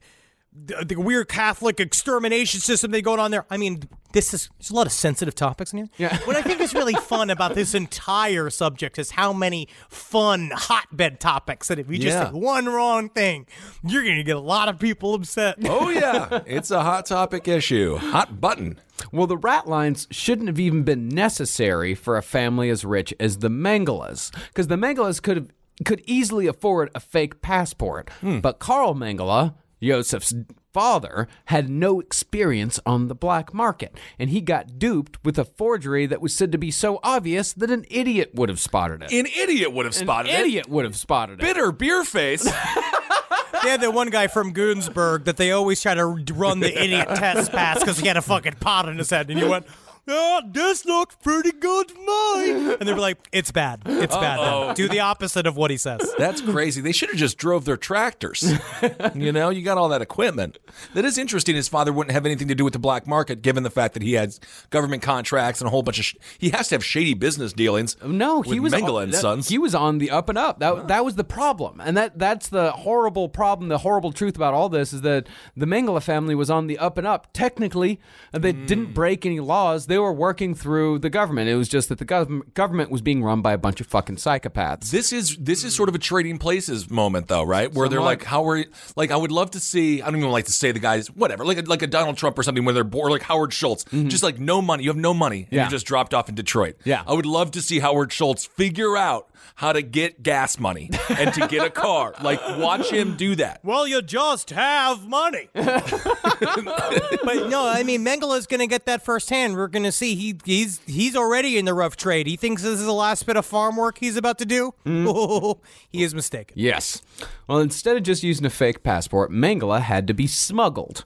The first man on the rat line was codenamed Xavier. Oh, yeah. I could see him in, like, bondage gear with angel wings on. Like he just got out of Limelight from 1997. Just a huge dude, and he just, like, bends over, and he's like, enter. And, like Jim Carrey in Ace Ventura 2. So I just crawled up and... Yeah, Trojan horse me, though. You got to do it. Well, Xavier got Joseph as far as the Brenner Crossing, where they were met by an Italian who was codenamed Nino. Ooh. And he used the code word... Rosemary. They want to let me use the code name of pizza. Answer what I wish. Come on. I know stereotypical, but I'm an Italian. Man, I'm still pissed off. Rosebud is a sled? Yeah. That's Rosemary, I know, but now I think of a rosebud. It's a symbol of his childhood. Ridiculous. Whatever. It's ridiculous. This is how the rat lines worked. Okay. Is that you'd go from place to place to place. You'd go and hide. If you were on the Vatican full-on rat line, you'd go from monastery to monastery, where they would put you in a monk's clothes and you pretend to be a monk for a little while until you're moved to the next spot. Until you move to the next spot. Yeah. So these are what modern-day coyotes, sort of. Pretty much, yeah. I mean, they're human traffickers. Right. Yeah, and Mengele, after Nino, was passed off to codename Irwin. That's not a code name. That's just a name, you nerd. Hey, man, hide in plain sight. I guess so. And Irwin was probably an old friend from Mengele's childhood named Hans Sedlmayr, who eventually went on to become the Mengele family lawyer. Everybody's making money. Codename Irwin brought along a suitcase to pass along to Mengele, and that suitcase contained all of the specimens that Mengele was able to save from his days at Auschwitz, because Mengele still thought that one day he was going to become a respected geneticist. So he thought he had to take all of his Auschwitz samples with him because he thought one day I'm going to make a comeback and I'm going to need this stuff. Now, Mr. Mengele, what are the better chances here that you're a respected scientist because of all your work, or you're carrying around a bunch of really damaging evidence of your war crimes? What do you think is more likely going to happen? 6 of one, half a dozen of another. And I tell you what, a clock is right. A broken clock is right 2 times a day. And I'll also say you gotta watch what you say and watch what you do. Just leave me alone. My name is Rupert Hot Dog. Rupert Hot Dog. After that, Mengele was passed along to codename Kurt. Again, no. It is. What's his real name? Like Buffalo Cactus? Why? You can't just have. That's not a code name. Well, what if your real name is worse? What if your real name is Blurt? And so you go by Kurt because it's less noticeable than a man named Blurt. I guess so. Well, Kurt was in charge of the last leg of the journey, and his main task was to acquire an international Red Cross passport for Mengele, which, if you had an IRC passport, you could pretty much go anywhere in the world. Well, this stuff was done really easily because they were dealing with so many refugees. Yeah. What they were trying to do was basically get as many people that needed to be back to their home countries as fast as humanly possible, and they manipulated this system, knowing that these ID cards can literally be done on a typewriter. Right. So they were just going but it all took money to grease all these wheels. Right. The one thing that Mengele has over any of the other Nazis specifically, which we'll see, is that he had a lot of family money because they were all making so much money in the restoration of Germany. They were fucking flush. And so you could just buy your way from spot to spot. And it is hard to think about now with technology the way that it is. We have all these holograms or whatever on our ID cards, but we learned that with the Bundy tapes also. Even in the 70s in America, it was just like typewriter. Yeah. You just put it in, type it out, no picture, nothing. Yeah. Very easy to do. Well, illegitimate IRC passports were actually the most popular way for Nazis to escape Europe after the war, and a lot of them were helped by the Catholic Church using one simple trick. See, in order to get an IRC passport, you needed a previous document with your legal name. But the problem was that a lot of these ports had the names of all of these Nazi war criminals. So some Catholic priests would re-baptize Nazis and give them new names, which was perfectly legal. See, that's it. You're just making it up as you go. They're already doing fake shit. They're already wearing a fucking costume and talking to an entity that doesn't exist. What is the extra step of just renaming a bunch of Nazis? But I have to say, in defense of the Catholic Church, this is the last scandal that they ever had. There's been no scandal since. So that is why, it's like, I know we're making fun. The last bad thing. In no way has there been a series of scandals in New York State when they open up the law so people can sue again for child sexual abuse in the hands of priests. It's not going to be just a floodgate full of accusations. Most all of them will be accurate and true. No. Get him. Well, because the thing was that Pope Pius at the time, I forget which number, Pius believed that the Nazis were the only thing standing between Europe and the flood of communism, which was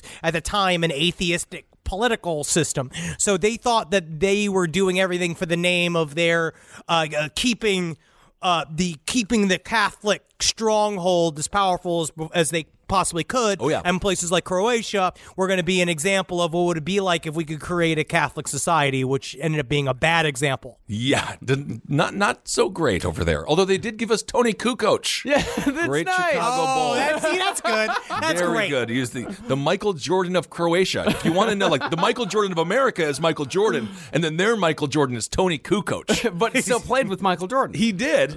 Yeah, he wasn't quite as good. He was in a room with Michael Jordan several times. Yeah, totally. It's rumored that the Catholic trick was how Mengele got his IRC, using the name Helmut Gregor. But Gerald Posner was pretty sure that codename Kurt got the IRC by sweet-talking an old woman at the Swiss consulate, and the old woman just didn't really seem to give a fuck one way or another. She's like, yeah, sure, here you go, Helmut Gregor, go ahead. God, a German war criminal sweet-talking a lady. I don't know if that... I don't know how it all works. But there was one more hurdle, and this hurdle was damn near the one that got Mengele caught. Before Mengele was able to leave Genoa by ship, he had to procure an exit visa from the Italian authorities. But when they went to immigration, codename Kurt found that the corrupt official who had been paid off was on vacation. In Argentina. I love Italy, but they are always on vacation. They love vacation. They are out there. They are real easygoing when it comes to work, and that doesn't seem to mix with the Germans, which I don't even know why they were so friendly to begin with during the war. Explain that, dog meat, as well. Why did that happen? Mussolini was like, But you know what? Yeah, Italians, sure they like vacations, but their economy is doing great. So who cares? They're fine. When they don't need to be working going hard. so well, have a break. Well, when Mengele went to immigration and the guy was on vacation, Mengele tried making it through with just a bribe. That bribe got him thrown right in jail. Mengele spent 3 weeks in Italian jail, but seemed to be more upset about the obscene graffiti on the walls of his cell than anything else. All of these simpletons drawing their penises on the walls, but not a single one of them has the veins.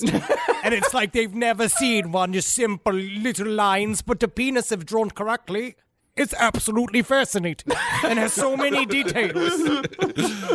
He must be upset too, because it's hard to be in a jail made of pizza dough. Yeah, you know it's sad because you know you can eat your way out of it. Kissel, but are come you on, we gotta hungry leave enough? these Italians alone. We gotta leave them alone. We gotta be able to be let back in that country. No, I love Italy. Love Italy. Great people. Well, Mengele also hated his cellmates, whom he described as a gnome-like street musician. A gnome-like? Gnome-like street musician and a morphine-addicted doctor.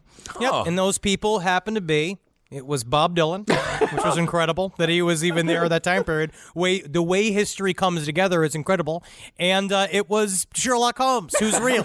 Really? Yep. He's real, and he was a doctor in real life. None of this is fake. No, of course not. There is something great. There's a great irony, though, that he's getting the papers, please. You know, he's being demanded his papers. He doesn't have them. This is a little, once again, vengeance is happening on a small level.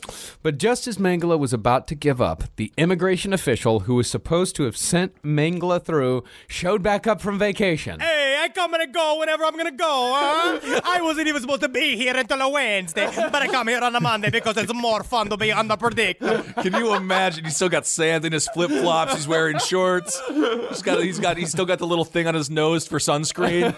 Also, little dollop. He was on a 3-week vacation. Yeah, dude. If you're It's a long-ass vacation. I'm not even upset with Mengele, but what about the gnome-like person? He's just like, I could have gotten out of here too, you know. No one allows me to play my flute. There's a happy medium between us Americans working constantly and, 3 to 4 week vacations from the Italians. Yes. There's a middle ground. We're working ourselves to death for no real reason whatsoever, but sure. Yeah, you know? No real reason other than we demanded of each other. Yeah. All right. Well, the official, once he got back from vacation, he quickly freed one of the worst war criminals of the 20th century and sent him on his way to Buenos Aires with a suitcase full of Auschwitz notes and blood samples. And when you're in Buenos Aires, I was just there. You're going to want to go to the Skimpy Crapper. It's a really, really great shrimp the joint. Skimpy Crapper, that's where I'm going to want to go. How about before you tell me where I want to go? You hear where I'm coming from. I'm going to the first place that's got sausage, and if they don't have it, ooh, they got some splaining to do. Oh, yeah, no, you want to go to a place called Becky Tubes. They're all tube meats made by a woman named Becky, you see. But when Mengele arrived in Argentina, things went wrong almost immediately. He was supposed to have been met by a doctor with the implausible name of Rolf Nuckert.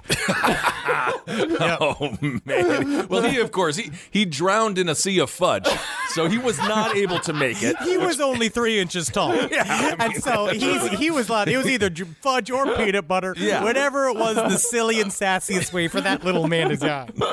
But Rolf was nowhere to be found. Rolf never showed up. We have no idea what happened to him. Well, I think we know, but...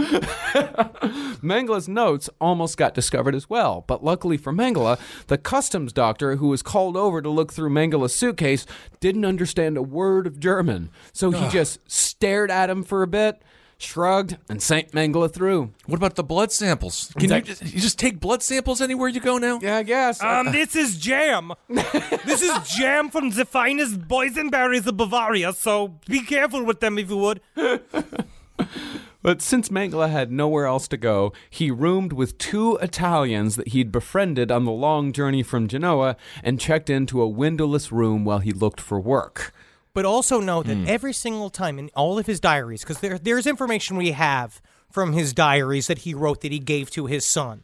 So every time he met somebody, he hated them. Yeah. He met these Italian people that took care of him. And he was just like, these spaghetti monsters. That's what I call them, little spaghetti monsters. He was so mad at everyone because all he wanted to be was in fucking Bavaria with his weird little fishing pole that had no gear on it, which is somehow all the children fish with that in Germany. He's so disgusting. He probably wanted to be back in Auschwitz. Yeah. I mean, he's that's exactly so nasty. That's his dream. That was his heaven on earth. Well, what his dream was that he would rather be back in, in a respected professorship with Auschwitz behind him. That's what Mengele wanted. That's where he wanted to be eventually. That's where he thought he deserved to be.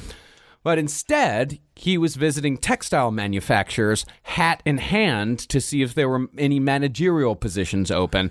But the only option that Mengele had there was something called a wool comber on the factory floor. He's like Cousin Eddie from Christmas Vacation. Oh, he's holding out for a management position. He's holding out for a management position. You lazy bastard. So after languishing in the single room for a while, Mengele finally hooked up with some of the other Nazis who had made their home in Argentina, and Mengele began what was an infuriatingly easy decade. Yes, this is a part of it that's really tough, is that he started making his way here. He started working menial labor, which he hated, but then he started getting into it. I was watching, it was fun. A part of the research was like going through the rat lines, was watching old-timey date lines of Sam Donaldson discovering these old Nazis hanging out, like going and meeting these 80-year-old Nazis. And they all have the same exact reaction, where it's Sam Donaldson be like, "Is your name William Fripke from Bavaria?" And it's just them going like, they all have the same reaction of, no, no, no, no, no, no, no, no, no, no. Like the cat that makes the weird noises in the YouTube video. That's a YouTube video. You got to check it out. Henry sent it to me. Germans can't lie because they don't like improv. They don't know how to be creative. So they're really funny when they try to lie. Their lies are very interesting, because then they'll say, so he's just like, yeah, I mean, in 1945, I was William Fripke, yes. He's like, well, what are you now? It's like, oh, now I'm Hans Mueller. And you're like, no, it doesn't change. Like, you can't just lie like that. That's not how improv works. Different person. Phoenix rising from the ashes. Oh, yeah. Well, during that time, Mengele hung out with other Nazi war criminals, but none of them were as infamous or sought after than the main architect of the entire Holocaust, Adolf Eichmann. Ooh. Eichmann had made a narrow escape to Argentina, and while Mengele was only mentioned at the Nuremberg trials, Eichmann was a star in absentia. See, at the time, Mengele had never been actively hunted. Eichmann had been hunted from the beginning, and as a result, he was a deserved wreck of a human being, living penniless with his family under the name Ricardo Clement. Oh, of course, he looks just like Ricardo Clement. He looks completely like a Ricardo. Of course. Mengele said that he had no respect for Eichmann, whom he considered a broken man, but Mengele also had it a hell of a lot easier. He was still living on the Mengele and Sons dime. Most Nazis, like Henry said, most Nazis came out of the war with nothing, but Mengele was a rich kid. And so getting richer and richer, it seems like. Getting richer all the time. I don't like this nepotism. No. And Mengele, he just kind of chugged through the 50s. Irene, his wife, she left him in 1954 for a shoe salesman named Alphonse Hackenjos. It's the Al Bundy of Argentina. Yep. But that wasn't much of a surprise. But, Irene, she didn't leave Mengele because of what he'd done in Auschwitz. She left him because she was lonely. But it's also this other, weird... Because they're all obsessed with little Bavaria. They're all obsessed with these, little German towns with the castles and the little ponds. And they wish to be there. And Irene didn't join her husband in Argentina because of racist reasons. Yeah. Just straight up being I don't want to go down there. And, so... What is nice is that this begins a period of time is that, while Mengele is vaguely comfortable, he is also completely alone because he can't trust anybody. Because Eichmann was falling apart this whole time, and all these other guys are falling apart. But him with rigid discipline knew he had to constantly be vigilant in covering up his identity. Yeah. Not too long after his divorce, Mengele got married again to his brother's widow. All in a plot to secure his place in the family and the company. That's interesting. This is actually not a story that's talked about very much, but when Beau Biden died, his brother married his widow. Yeah? And it just happened. Yeah, that's their business. But I know they look very similar. I'm just saying it's a little bit weird. I don't care what the Biden family does. I don't care either. I'm just saying it's a little strange to go with the widow of your brother. That's all I'm saying. It happens. I know it happens. It happens. I guess, horny for brother one, horny for brother two. I don't know if that's a proper way to put it. I don't know. Well, this was the Mengele family's plan. If Mengele was a part of the company, officially, then it could be seized as reparations. And this was a big thing in Europe. And this was a process, the reparations for Jews, that continued for decades. The family, this is actually true. I found this out. The family of research assistant Rachel, her boyfriend, his family, they actually got an apartment building in Berlin in the 90s that had been taken by the Nazis back in the 30s. With reparations. With reparations, okay. yeah. And all I got was a couple of goofy hats for my grandfather. Honestly, he just had all these he had a traditional Scottish hat and traditional Polish hat, and that's all he ever gave me out of fucking World War II. Somehow my grandfather was in Italy, and he was stuck in a tunnel for a long time, but he got to see the dead body of Mussolini, and he told me that quite a number of times. That's fun. It's interesting that first of all, I definitely believe your grandfather was literally stuck in a tunnel, and he was for most of the war. Hey man, we are an underground people. It is incredible, though. Somehow you've made World War II, the Holocaust, Mengele about you and your people deserving reparations. Yeah, and about gifts. And about just getting stuff. Yeah. You might view all of this as a superpower, something that is to be envied that I can do no matter what. Yeah. Well, the thing about Mengele is that if he renounced his share of Mengele and Sons and married his brother's widow, then he could still retain control while setting the company free of any reparation obligations on a technicality. Then you get the fun thing where you get to goosh on top of your brother's goosh. It's disgusting. But this is really what's fascinating, that he had this successful business, and the war was great for them. Still successful to this day. It's still going. Crazy. And to make it proper, Mengele even went to Switzerland in 1956, complete with a risky 2-hour stopover here in New York City, where some of Mengele's victims still live in Jewish communities to this day. Well, which is if you look at Marathon Man, it's that whole story of them murderer, like seeing the fucking Nazi dude walking through the streets and shit like that. He's also, strangely enough, in New York City around the same time that L. Ron Hubbard was in New York City. Well, I mean, he just had a layover at LaGuardia. I think it's fun. Yeah. Let me have this.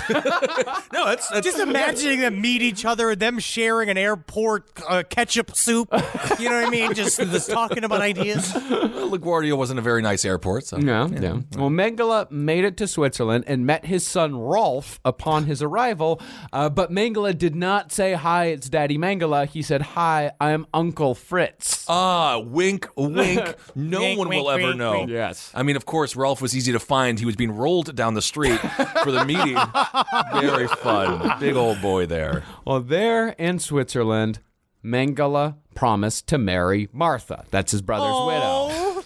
But apparently, at some point, Irene had run into Mengele and said something that had stuck with Mengele for the rest of his life.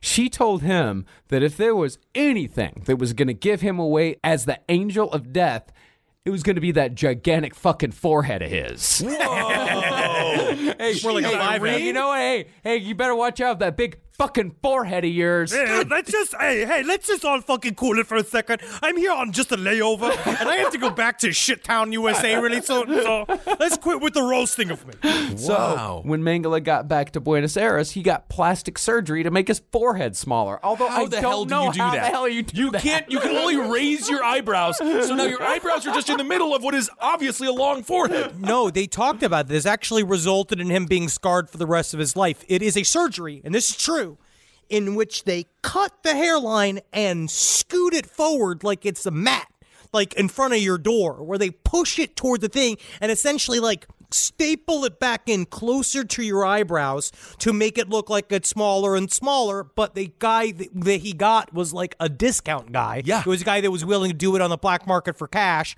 and it fucked up his whole head. And in the middle of the surgery, Mengele had to take the surgeon's hands off of him because as he was watching him do it, he knew he wasn't doing it right. Yeah. Oh my God, that is interesting. I mean, this man was so vain that he scarred his own body. Yeah, and instead he just wore hats for the rest of his life. Why didn't you just do that in the first place? Save yourself the scalping and just wear a cap. And guess what? And nowadays, there's a lot of fun hats you can wear. I'm discovering it in my time period. It's a lot of different ways you can cover your head. You can use a wrap. Right. You can just get one of those big skull caps like the hackers used to wear in the 90s. Sure, if you remember in the movie The Net. Yeah. That's fun. You just can't wear any red hats for the next 5 years. That's the only thing. But Mengele's paranoia is a constant paradox, because by 1956, he was also so confident that people weren't searching for him that he got a West German passport under his own name through a fellow Nazi named Werner Junkers. Jesus Christ. Who are these Werner assholes? Junkers, for some reason, I view that as a porn name with a porn actor who's known for having the world's biggest balls. Yeah. I could definitely see it. Werner Junkers. I'm the man. I'm the only man with square testicles. It's really bizarre. Make this horrible fucking male porn actor noises. Oh yeah, with these huge balls slapping against the back of her legs like they're my beanbags. goodness. It's fun. Mengele, at this time, he even felt safe enough to meet up with another war criminal. He met up with Walter Rauff, the murderer of Milan, who had developed mobile gas vans that were responsible for 97,000 deaths. Jesus. And they just sat around talking about what they considered to be the better times. Oh my God. See, that is being a fly on the wall, though. That would be freaking fascinating to hear those two jagoffs talk. It would be. Hell, dude, you could look up Martha Mengele in the phone book. Not that you'd want to, but if you did, she'd be there. Yeah, under M. Yep. Yep, good work. That's good. Wait a second. Are you a famous Nazi hunter? No. I know a thing or two about phone books. Remember those? No, I remember. Yeah, I remember those. Alphabetical. Back when you needed a book to look up the names of better, simpler names. Yeah. Remember that? The Dewey Decimal System. Who the hell is Dewey, you know? Well, even though the Americans and the Soviets had given up the search for Mengele, the people had not forgotten. Woo! Hermann Langbein had been a political prisoner at Auschwitz and had been working tirelessly for years to bring Mengele to justice. He was one of hundreds of amateur Nazi hunters who had taken up the task by using Crowcast as their Bible, working their way through archives, tracking down Nazis, and notifying the authorities once they found them. And Langbein had never believed that Mengele had died in the war, and the divorce papers from Irene Mengele proved that Mengele was still alive. Okay. But the news that someone was looking for him had reached Mengele pretty damn fast. So Mengele packed up his entire life and fled to Paraguay and stayed there. Now, once he got out, because it's true, because he had this like set up life, and he was doing a little bit of he was being a doctor. He had set up a little office. He was a carpenter for a little while. He was doing this kind of thing. Things were kind of like settling into normalcy for him. And then this shit ripped up his whole life. Yeah. He had to go to Paraguay, which at the time was not a very developed place. It was known as a sea of criminals and criminality. It was a sketch as fuck place to live, and it was mostly barren farmland. So he went out there he got a severe demotion in lifestyle. Yeah, he went and settled in a place that was seriously called Nueva Bavaria. Hey, all right. Yep. New Bavaria. Yeah. Huh? New Bavaria. Yeah, and he was there with just, thousands of other Nazis that had fled to Paraguay because Perón, he wasn't doing too great in Argentina either. No, the people weren't happy starving. No. Huh? they were like, we could go for some food. Yeah, they were not too happy either. So, Paraguay was, they said it was like a smuggler's paradise. So it was just this country full of criminals, regular people, of course, and Nazis. Jesus, that'd be a fun place to see like a Hunger Games type thing, Yeah. Can you imagine the Yelp of a whole Nazi community, just everything with 1 star, just being like, not pure enough? How cantankerous it must be, hanging out with just fucking Nazi neighbors. And it's not everybody's on the run. And it's not just Nazis. It is like war criminal Nazis. It is communities The worst of the worst. war criminals. The worst of the worst Nazis. And meanwhile, an indictment for Mengele had been drawn up back in Germany by a judge seriously named Robert Mueller. Interesting. Yeah. The Germans. Germany sought extradition from Argentina, but by that point, Mengele had already gotten an ID card in Paraguay with his new identity. Jose Mengele. Of course, See, Spanish now. Jose Mengele. You could just see it adds a little bit more hip movement. He does have it adds a flair. little bit more like like you gets the Ricardo loud, like he gets that in there. No, he's playing bongos. Definitely the kind of guy who gets one of those big drinks at TGI Fridays that has multiple, 2 straws, but he's drinking for 1. Whoa. And maybe you can light on fire a little bit when the tequila's just right. And then he says, I know it's Monday, but in here it's Friday. And here he it's really Friday. laughs. Isn't it fun? I know this is a drink for 4 people, but let's say I'm drinking for the family tonight, and they're like, "Whoa, this guy." Jose Mengele. Then in 1959, Mengele's father suddenly died back in Goonsburg. He still had his dad alive. He had it's crazy. Yeah. A lot of people thought that Mengele might try to make it back, with even the German version of the FBI attending the funeral in hopes of capturing him. But all they found was a wreath with a sash that read, Grüße aus der Ferne. Greetings from afar. Ooh, even then, he is mysterious and a fucking Nazi about it. Yeah. But Germany wasn't the only country interested in Mengele. Although the Americans and the Soviets had pretty much moved on from the Holocaust, there was still one country that was holding what you might call a bit of a grudge. Iran. Was it Iran? Yeah, that's Did the I get one. it right? Australia. Yeah, was it the Aussies? They were upset. Israel. Awesome. Oh. Of course. See, one of those amateur Nazi hunters had managed to locate Adolf Eichmann and had reported this to an official that they trusted in the West German government. Problem was that this official didn't trust anyone else in the government to not tip Eichmann off. So this guy, Fritz Bauer, who was AG of the West German state of Hesse, he kicked the information over to the Israeli Secret Service, the Mossad, and said, maybe you guys can do something with this. Yeah, I think we can figure out what to do with it. I think we have some ideas, I think, yeah? And the Mossad is a whole other basket of fish here. Oh, yeah. That it's got, they do a lot of intense shit. You could see why they were pretty upset. And maybe some of the energy would kind of fuel them. Yeah. Maybe go get a couple My of these understanding, guys. if they're kind of happy, it's still not fun. You know, they're intense. And the Mossad figured if they were going to get Eichmann, they might as well grab Mengele, too. And Eichmann had been found almost by accident by a German Jew living in Argentina named Lothar Hermann. And they got strong names, man. These are some thick-ass names. Yeah. And in the midst of Lothar's search for Eichmann, Lothar's daughter, Sylvia, had started dating a German boy named Nicholas. Okay. Eichmann. Oh, That's no. not good. That's like Romeo and Juliet. Yeah, kind of. Well, if they're war criminals. Well, even though Eichmann himself had changed his name to Ricardo Clement, his ego would not let the Eichmann name die. So his children still had the surname Eichmann. What are you my name is Ricardo Clement. I'm a pitcher for the Toronto Blue Jays. You don't know me? Exactly. You could be a center fielder for the Padres with that name. Yeah, and these kids, they weren't shy about bragging that their father was a big shot in Germany during the war. Maybe you shut the fuck up, kids. Maybe you just shut the fuck up. Yeah, and so the daughter, as soon as she found out who she was, she flipped, and she was suddenly a spy. Ooh. But to travel all the way to Argentina for Eichmann was going to wipe out most of Mossad's budget for that year. So in order to make it really, really, really worth it, they wanted to scoop up Mengele on the trip as well. These guys don't have airline points? Israel was a new nation. They were very new. I mean, this is 1960. Israel was established in, 47?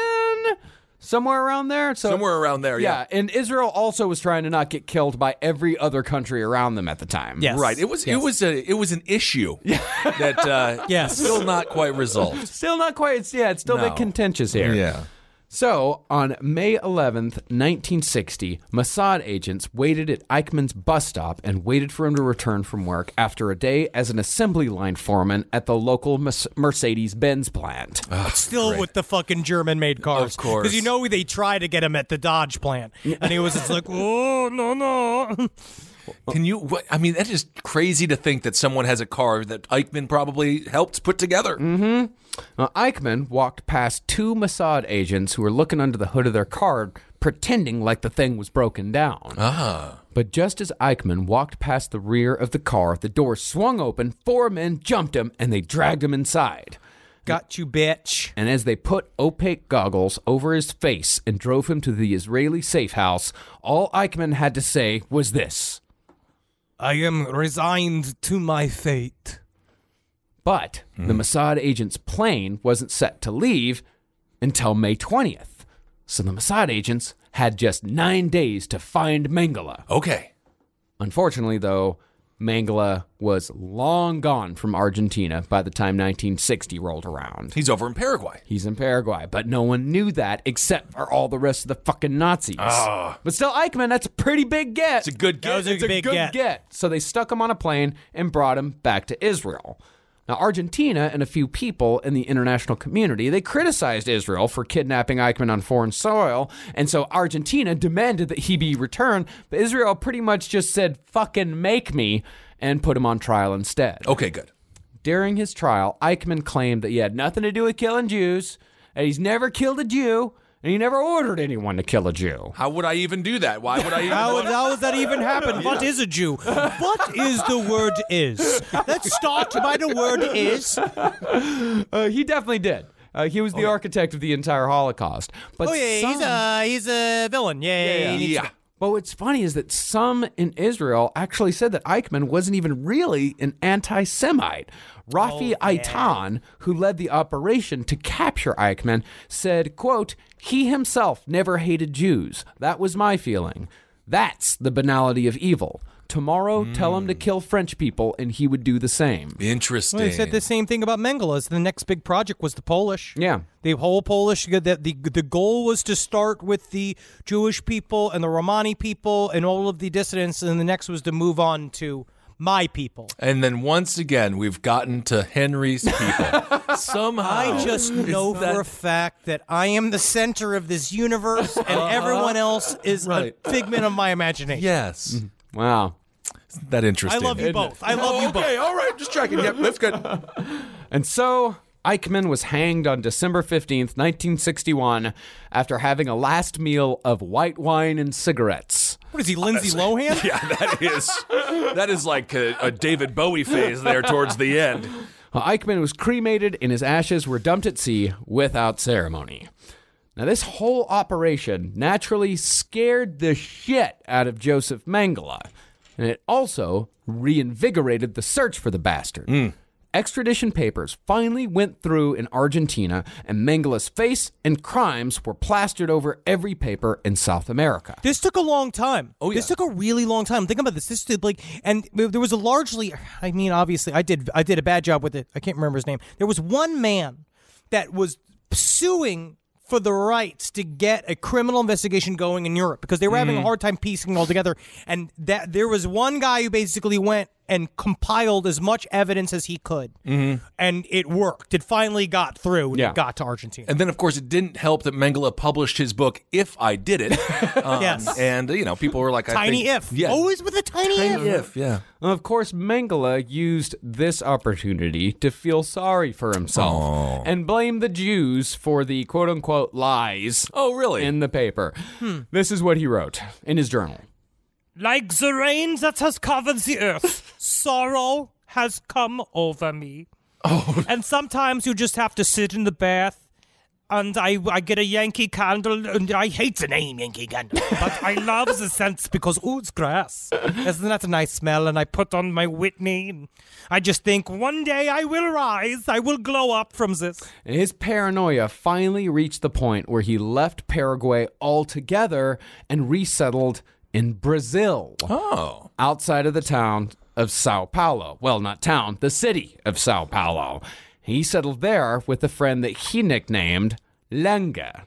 Do you know what that means, Ben? Do you? Do you know, Kissel? Langer? Langa. Langa? I think that means potato pancakes. No, that could mean, let's see, what would he nickname his buddy? I'm going to say Moose. No. Does it mean moose? No, it means cheese, technically long, but bow. what it translates fully to is the tall man. Weird. So Mengele went and he befriended a tall German. Was it redhead? No, there's a lot of actually tall Germans. There's taller people than most people. You wouldn't even think about that usually, but yeah, there's actually strange. a lot It seems of tall. weird to hit the tall. No, he it hits does. The tall, Yeah, but and it's like I know one family from Germany. Yeah, I know. Yeah, there that is was one. Yeah. Exceptionally tall, and you're the runt. Kissel is the runt of the family. No, obviously, no. That's not a Kissel. There, we're big. We're described as big, not tall. You got to do the Dikembe Mutombo anti-Nazi. No. That's what they always do. Well, this guy, Wolfgang Gerhardt, was what you might call a real piece of work. Gerhardt had gone to Brazil in 1948, not because he was a war criminal, but because he couldn't stand what ally-infested Germany had become. Brazil is a beautiful place. Gerhardt hadn't even fought in the war. He was too young to fight in the war. He just wanted the freedom to publish his very own little anti-Semitic fascist newspaper called Der Reichsbrief without people getting all weird about it. It just sounds like a German term for skid marks. Yeah, it really does. Gerhardt was such a Nazi asshole that he even put a swastika on top of his Christmas tree. Yes. And his wife was even worse. She gave their landlady 2 bars of Auschwitz soap made from the corpses of inmates as a Christmas gift. That's why I mean, when you handed our gift, Kissel, when you handed us a gift for our wedding, I was so scared to open it for a second, but then it was lovely. It was a very nice book that I purchased because I thought you might like it. Interesting. So I mean, they were pretty open about being Nazis, and I guess Brazil was safe. Yeah. I mean, they weren't like, we put the Holocaust, we put the swastika on our tree. With any luck, people will think we're Buddhist. No, like they were pretty. Oh yes, open exactly. About it, they right? think we're ancient Indian. Yeah. Yeah. But the said I remember that one quote I remember from Gerhardt being like, "One must always take care of the swastika," as he would take it in and out of because he had it all wrapped up in protective paper in a box. In his garage. Interesting. But that Christmas with the Gerhardts was the worst of Mengele's life because his second wife, Martha, had left him and returned to Germany. Oh, he didn't get to play Santa Claus again? No, he did not. Oh. This is what Mengele wrote in his journal. Again, Christmas has passed. It was one of the most unenjoyable I have ever spent in my life. The details are so sad that I don't even want to talk about it. But I will remember it for the rest of my days. He starts to sound like my mom the one year we forgot to get her a birthday cake. Right. There was one year that we forgot it, and every year now she's like, "Did you get me a cake?" like she's waiting to be disappointed. Oh, yeah. No, you can do anything. You can buy your parents a car, but you didn't remember a birthday cake. 1 year. 10 years ago. 1 year. You will never live that down. But for Gerhardt, this was the best Christmas ever. Since he'd been too young to fight, being in charge of hiding one of the most notorious Nazis in history made him the happiest he'd been since he got to name his own son Adolf. Oh, These my fucking God. This guy fanboys. is such a fucking Fanboys of Nazis are the worst. Oh, my God. Well, it was through Gerhardt that Mengele, under the name of Peter Hochbichler, was introduced to Hungarian expats Geza and Gita Stammer as a possible manager for their 37-acre farm. Meanwhile, newspapers back in Argentina were turning Mengele into a super spy, claiming that a Mossad agent had been sent to seduce and kill Mengele.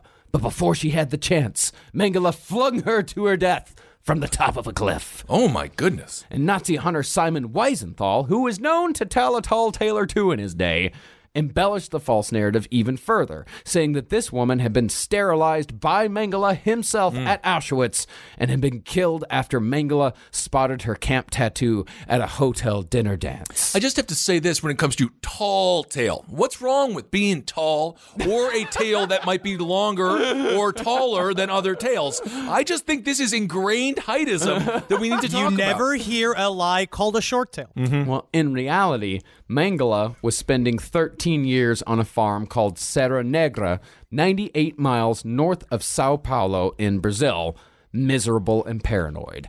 And some think that this contrast between reality and fantasy was why he was never caught, because it seems like everyone was on the lookout for the Mengele from the boys from Brazil. Right. They all wanted Gregory Peck in a white suit living in a villa surrounded by dogs and bodyguards trying to make Hitler clones in the jungle. You don't think he didn't want that? I mean, I think in a perfect world, yeah. That's a great movie, by the way. It's Check it out. awesome. Boys from Brazil. They don't make them like that anymore. They don't, and it's definitely the only time you'll ever see Gregory Peck and Steve Guttenberg in the same movie. I think so. And I think that was put in Gregory Peck's will to being like, destroy any other evidence that I was ever in the same room as Steve Guttenberg.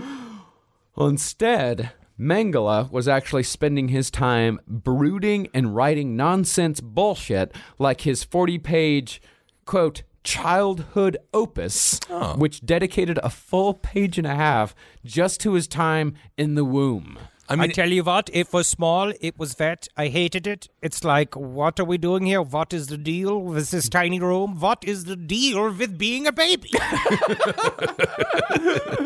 Interesting. Or Mengele would write half-hearted love poetry to get a stammer who banged Mengele on the regular. Here's a poem called Quiet Love. Oh, yuck. That's AKA German love. I don't like it. We only met so late, when we both had experienced how bitter life could be. Your love is never loud, and quiet your words and gestures.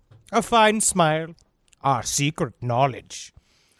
The secret knowledge is dingleberries. Yeah, it's his fucking asshole. Because they're both just disgusting working on the farm all day. Ugh. Well, Mengele, he knew people were after him. His paranoia was so bad that he actually had a watchtower built on the farm where he'd go for hours scanning the countryside with binoculars. They also said that he was so anxious. He developed health problems that they first thought maybe was cancer. He was having a problem wrong times. He was constantly complaining about his health and how bad he hurt and his aches and pains. But he actually had this thing, was that he had a big walrus mustache. And out of pure anxiety, he used to chew on his mustache so much that his belly got filled with hair. So he had this huge hairball in the center of his fucking guts. It's called a that they bezoar. thought that it was killing him the entire time. He's like a cat. It's like a big He is like old a cat eating his own hair. The thing is, the Mossad did almost get him in 1962. One agent had caught the trail of Wolfgang Gerhardt, the tall man. Right. And that agent believed that he'd actually met Mengele at one point. But when he went back to Paris to report his findings, he found that the Mossad task force had been reassigned to the kidnapping of an 8-year-old girl. Oh. And then, a year later, the agent in charge of finding Mengele retired. And that ended the Mossad investigation. You can't retire until the job is done. Have you not watched Lethal Weapon? No, it's the opposite. You got to retire before the job gets too involved, and then you become what? Too old for the shit. I'm surprised the Mossad wasn't a little bit more aggressive. I mean, I guess Eichmann is the big get, right? Yeah, Eichmann's so the he's big kinda, get, but they also had they had a lot of shit to deal with. You know? Yeah, that's for sure. Well, all Mengele did for the entirety of the 60s was make life miserable for both himself and the Stammers. His Mengele was half owner of the farm where he lived with the Stammers. Again, he used the Mengele money. And just as they depended on him for his wealth, he depended on them for his safety, and he resented him for it. As such, Mengele became bossy and authoritarian. No. Authoritarian and bossy, Mengele? Demanding that the Stammers never speak their native Hungarian at the dinner table, lest they plot against him. He legitimately became Jerry Stiller from King of Queens. He was this loudmouth old man who called anything that wasn't German low-minded chattering. He would go at them about any single time anybody had, he had something to say about everybody's bullshit on the farm. He was the worst roommate in the world. They called him an impossible man. I believe that. Yeah. How old is he here? Is he in his 60s? He's in his late 50s at this point. He's about 58, 59, yeah. Unbelievable. He's got to live. I know it's not the greatest life, but it's unbelievable he's got to live a life. And a lot of people who didn't commit war crimes have lived worse lives. Yeah. Well, up until the very end, he lived in total secrecy. He would wear low hats. He wouldn't go anywhere. He literally kept completely to himself. He had almost no friends except for the Stammers. Well, that's the thing is that Geza, the guy that owned the farm with his wife Gita and Mengele, Geza would give Mengele shit right back. He'd just sit there and provoke him. And Geza would sit there and ridicule Mengele's race theories. He'd tell him, I'm a Hungarian, I'm just as good as you fucking Aryans. And Mengele would get furious. They'd sit there and have screaming matches. Yeah, the cartoon steam comes out of his ears, his hat spins upon his head 6 inches above. You got some splaining to do? Was that Pedro? And since Geza wouldn't take a shit and the Stammer children just tried to ignore Mengele, can you imagine that? You have a war criminal. I mean, just walking around your house. They knew, right? They had to know. They knew, yeah. So why didn't they just, if he was such a colossal pain in the ass, why didn't they just be like, yo, by the way, authorities, we got this guy? Or maybe they would find themselves in trouble for harboring him for 10 years. Who knows? Yeah, they owed him. And they had known who he was for quite a long time. Yeah. They were also using his money. Yeah. Everybody was using each other. This was no man's land. They're out here it's intense, hard living that they're doing. And so they were getting something out of it too. And they couldn't fully connect to his crimes because so much shit had come out about it, and it's like what you even hear when we were just describing as crimes at Auschwitz. It's very difficult for them to believe. No one had done the true crime reading that we have, that that sometimes people will do abominable things when they believe that they're completely validated. They just didn't know, and they didn't know the full extent. Yeah. And since Geza wouldn't take his shit and the Stammer children just tried to ignore him, Gita Stammer was the only one left to listen to Mengele, and she'd have to hear him lecture about philosophy, morality. He would lecture for hours about the housekeeping budget. I would rather listen to BTK. I would rather listen to him do poetry. Yeah, it's very similar, and it sounds like Ted Bundy when he was on the road. It's the same shit. Between his intense paranoia, but also the need to lecture and show everybody how advanced he is over everybody else. Yeah, Mengele would even freak out about the placement of the pencils and the pens. He'd yell at the Stammers if the writing utensils weren't put back exactly as they were supposed to be after the Stammers had used them. You know where that is. My rectum. And my rectum. And as far as the workers on the farm went, the workers only knew him as Pedro, the silent, morose boss who would signal orders instead of speaking them, using the same movements that he'd used on the ramps at Auschwitz.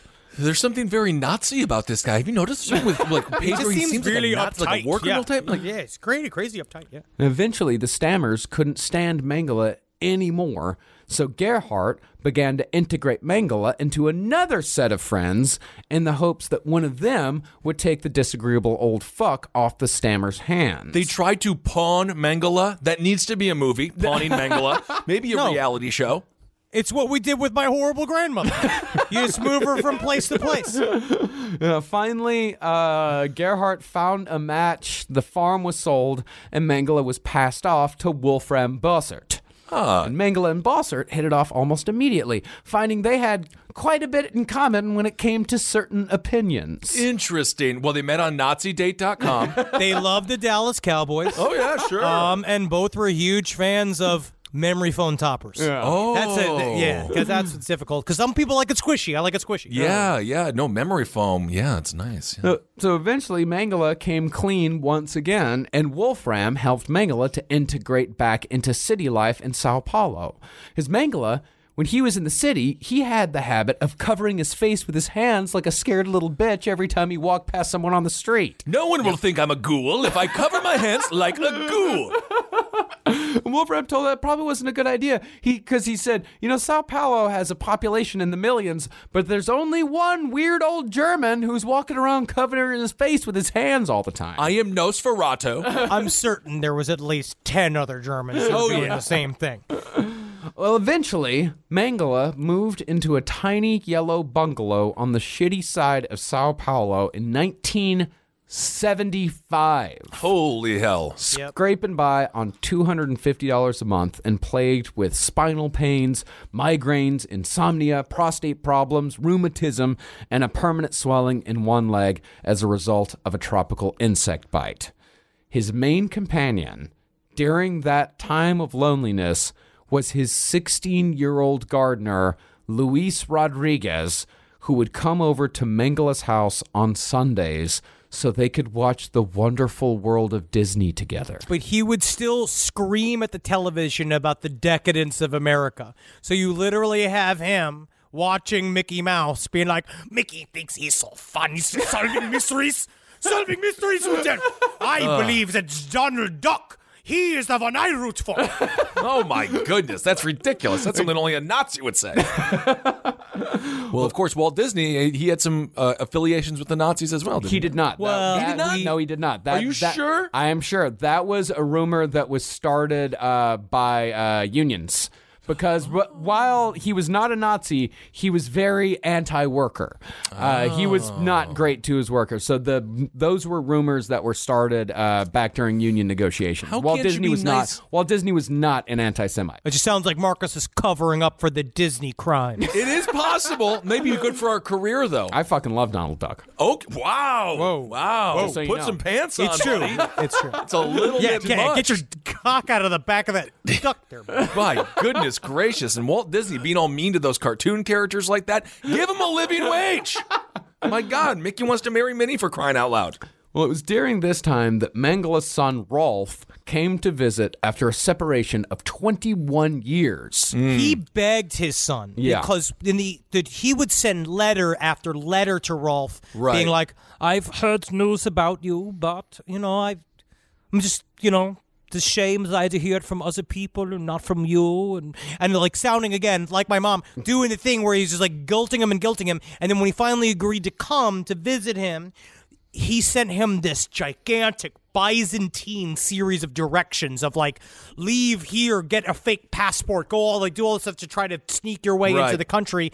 But then Rolf is just like, I just kind of look like my buddy, so I used his passport. Yeah. And I went over there. And of course, little known fact about Rolf, the way that he got there, he actually had a cork in his butt. And he had that for 21 years. He pulled it, and then he sort of farted his way to Mengele. Isn't that strange? Like a blimp. It is. It's cute. Yeah, it's fun. Well, in the 2 weeks that they spent together, Ralph found that his father was kind of an asshole. Really? What? Yeah. Dad, you're like, well, I would love to hear the family fight between Rolf and Mengele. Well, what the I don't want your life.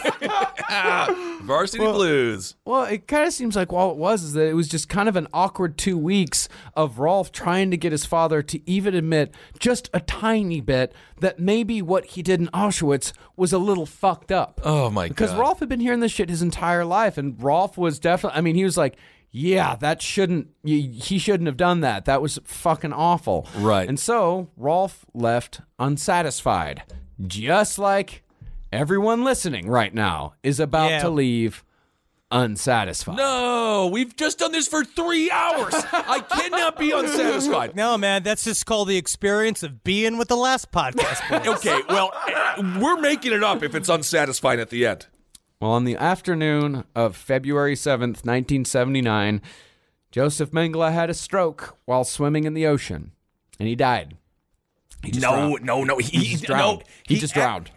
Well, if you watch that documentary Iconoclast, there are conspiracy theories that he was drowned by the Mossad and left, but the thing is that they would have claimed it if they did it, I imagine. Well, you know what I did? They did not drown. There were multiple witnesses to say, like, he was swimming, he had a stroke, and he fucking sank like a stone. Well, what I am doing in my head right now is, because I watched the live leak footage of Gaddafi out of Libya, I'm putting Mengele's head on Gaddafi. That's a bad way to go. Well, meanwhile, the rest of the world kept looking for Mengele. Nazi hunter Wiesenthal said that Mengele was in a Nazi colony in Chile. In 1981, the New York Post reported that Mengele had been seen in Westchester. That's where my grandparents were. Interesting. But what finally spurred the last push to find Mengele was the 40th anniversary of the liberation of Auschwitz on January 27th, 1985. West Germans finally raided the home of the Mengele family lawyer and found a letter from Wolfgang Bessert announcing, quote, the death of our common friend. Authorities traced the letter back to Wolfram in Sao Paulo, where they found a shrine built to Mengele in Wolfram's house, still on display 6 years after Mengele's death. Wolfram then led them to the grave where Mengele was buried, and the body was exhumed. And despite what anyone might say, it was definitely Mengele. They proved it forensically at the time. Then, in 1992, they proved it again with DNA testing. So that's it. I mean, that is the story of Josef Mengele. And while it is a good story, just like most things having to do with the Holocaust, it's terribly unsatisfying. I mean, Mengele was a symbol for the Holocaust from the very beginning. He was a representation of the blind cruelty and the disdain that the Nazis had for the Jews. But in the end, Mengele became a symbol for the dissatisfaction a lot of people had and still have when it comes to justice and the Holocaust. When it comes to this, there is no real balancing of the scales. There's only grief. And I am sorry for leaving you with that. We are all sorry. Yeah, but I also think a part of it is, at least we know in his last moments, because that's what he said, is that after his son had left, he was like, I just wish I could go back to the hills of Bavaria and write the history of Gunsberg and sit with my degrees and my tweed jacket. That's what he wanted. But he didn't get it. No, he didn't get to live like Gandalf. If they had gotten it at some point and they just hung him, it would have been over and he just would have been dead. And we would have had justice. We would have the same feeling of unsatisfaction. At least he got to live the opposite life of anything that he wanted for that period of time, and he died in pain. And he did live miserably and in a paranoid anxiety state for 20 years. I do that right now. I mean, all of us. That's all of our lives. That is and all none of of our us lives. have committed war crimes. People have lived so much worse lives who didn't hurt anyone. Technically just on vacation. And I also want to hit you with a couple of terms. If you want some more fun deep dives, look up the Odessa group, which is the belief of a bunch of fucking underground SS members that help facilitate the rat lions, which is very interesting. And also Opus Dei, which is this inner group that connected to the Vatican that they believe also made money off the rat lines, and that they believe that George Bush Sr. gave a wink to in his inauguration address, saying thank you for your Catholic with secret society money. It's very interesting. And on this one, I definitely want to give a huge thank you to research assistant Rachel. She also did a lot of great research for Nazi hunters on this episode. And also thank you for sharing that story from your boyfriend, Avi, as well. And also thanks to Carolina. She helped out quite a bit on the Juan Perón research on this episode. Thank you, Carolina. Thank you, Rachel. Thank you, Rachel's boyfriend, Avi. Thank you, everyone. Thank you, everyone. And thank you all for listening. Good work, Dog Meat. This is a great story we chased down. We did. It's out there. Mengele's been got. This is a long-ass episode. I don't know what you've been doing during this episode. I hope you took a couple breaks so you masturbated a little bit. No, well, I don't know I guess about you could have if you wanted to. This is our longest episode ever, actually. Is that right? Yeah. Well, look at that. But we got the motherfucker. At least he's dead. Yep. At least he's dead. At least he's dead. Could have been a little bit different. We didn't get him. No one got him. There was a lot of revenge taken on a lot of Germans during the... You can look into the history of that. There was a lot of vengeance taken. And Kissel is just a living revenge against his whole German family just for his lifestyle and the way he lives. Thank you. I don't know what it means, but thank you. Very nice. Very nice. All right, everyone. Thank you all so much for listening. If you haven't yet, now the tickets for our live shows, upcoming live shows, they're open for the general public. Open on sale. So check them out. We'll be in Nashville, Cincinnati, Cleveland, Pittsburgh, you yinzes. We cannot wait to go see everyone. And we can announce the March for Bell House, right? The show at the Bell House. Come on out. The first show is already sold out, but we got some tickets for the second show. And now those are open general as well, I believe, right? Yeah. We're working out our shit. You come see us run our show for the first time. Oh, yeah. And it's a bit of a stumble through. It's going to be, fun. it could just be horrible. It could be so terrible. it'll just be us hanging out. So if something doesn't work, we'll acknowledge you, be like, that doesn't work. And then everyone can laugh at how horrible we're doing. Yeah. And we'll have fun. That's the whole point. Give to our Patreon if thou feelest such generosity. Absolutely. I had a great conversation with the dude who runs the extremely unique oddity store here in New York City for this week's interview. Oh, which one? Mike Zahn. He is the owner of Obscura Antiques and Oddities, and he was very, very fun. So we talked about a lot of stuff. So thank you all so much for giving to our Patreon, and I hope you enjoy our little interview series. Patreon.com/lastpodcast on the left if you want to give. And don't forget, you can still watch our live show, www.lastpodcastlive.com. Check it out. It's super fun. It's the best $6.66 you'll ever spend. Unless you're hungry, get a sandwich. Yeah. But get if a you are sandwich full, first and then build up the funds. Yes. Again, and then get the live show. Again, thank you for all your support. Y'all are fucking bats. This has been thick. Yeah, this has been thick, and thanks to everyone for being so kind over the last couple weeks. Yes. Throughout all of this, it's been a really hard time, and yeah, we really appreciate everyone's support during all this. Yep, it means a great deal, and we're also, man, at LP on the left, all our social medias if you want to follow it. And next week, we're going to be getting back to silly shit. Yeah. We're going to do some silly shit Really for a little bit silly to give ourselves a bit of a break mentally and y'all as well. And I'm very excited to get back into some...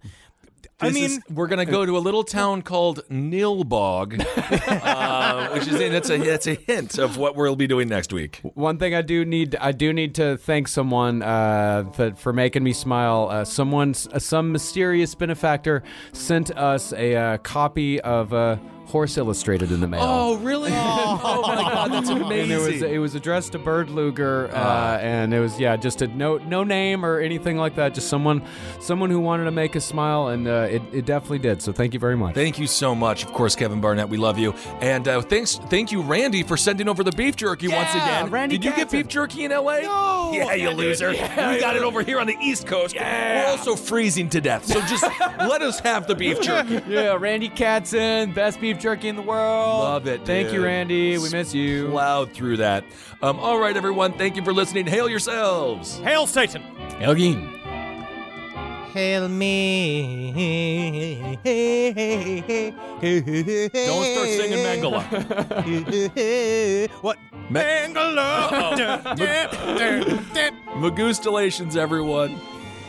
This show is made possible by listeners like you. Thanks to our ad sponsors, you can support our shows by supporting them. For more shows like the one you just listened to, go to lastpodcastnetwork.com.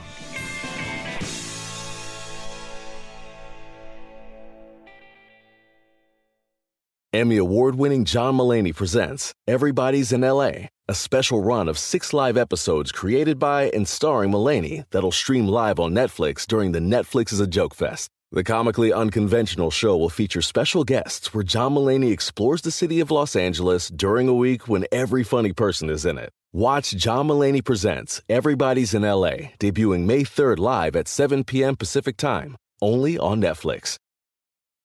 This show is sponsored by BetterHelp. It says here I have to talk about something I need to get off my chest, and I guess I can share it here. I eat mayonnaise for fun. It's a hobby of mine, and it's an addiction. And it's a daily weight on my life. How much I need whipped egg whites and oil crammed into my veins as soon as I wake up. And a lot of people carry around a lot of different stressors, big and small. Some people are presidents. Some people are soldiers. Some people have to eat mayonnaise, especially with hard-boiled eggs, which is what I eat for lunch. But I guess I should share that in therapy. Because therapy is a safe place to get things off your chest and to figure out how to work through whatever's weighing you down. And what I do is I just add eggs if I have mayonnaise left over. I just continue to add the eggs. But if you're thinking of starting therapy, give BetterHelp a try. I hope they can help me. My God. I hope they can help me. Get it off your chest with BetterHelp. Visit BetterHelp.com/lastpod today to get 10% off your first month. That's BetterHelp! HELP.com/lastpod.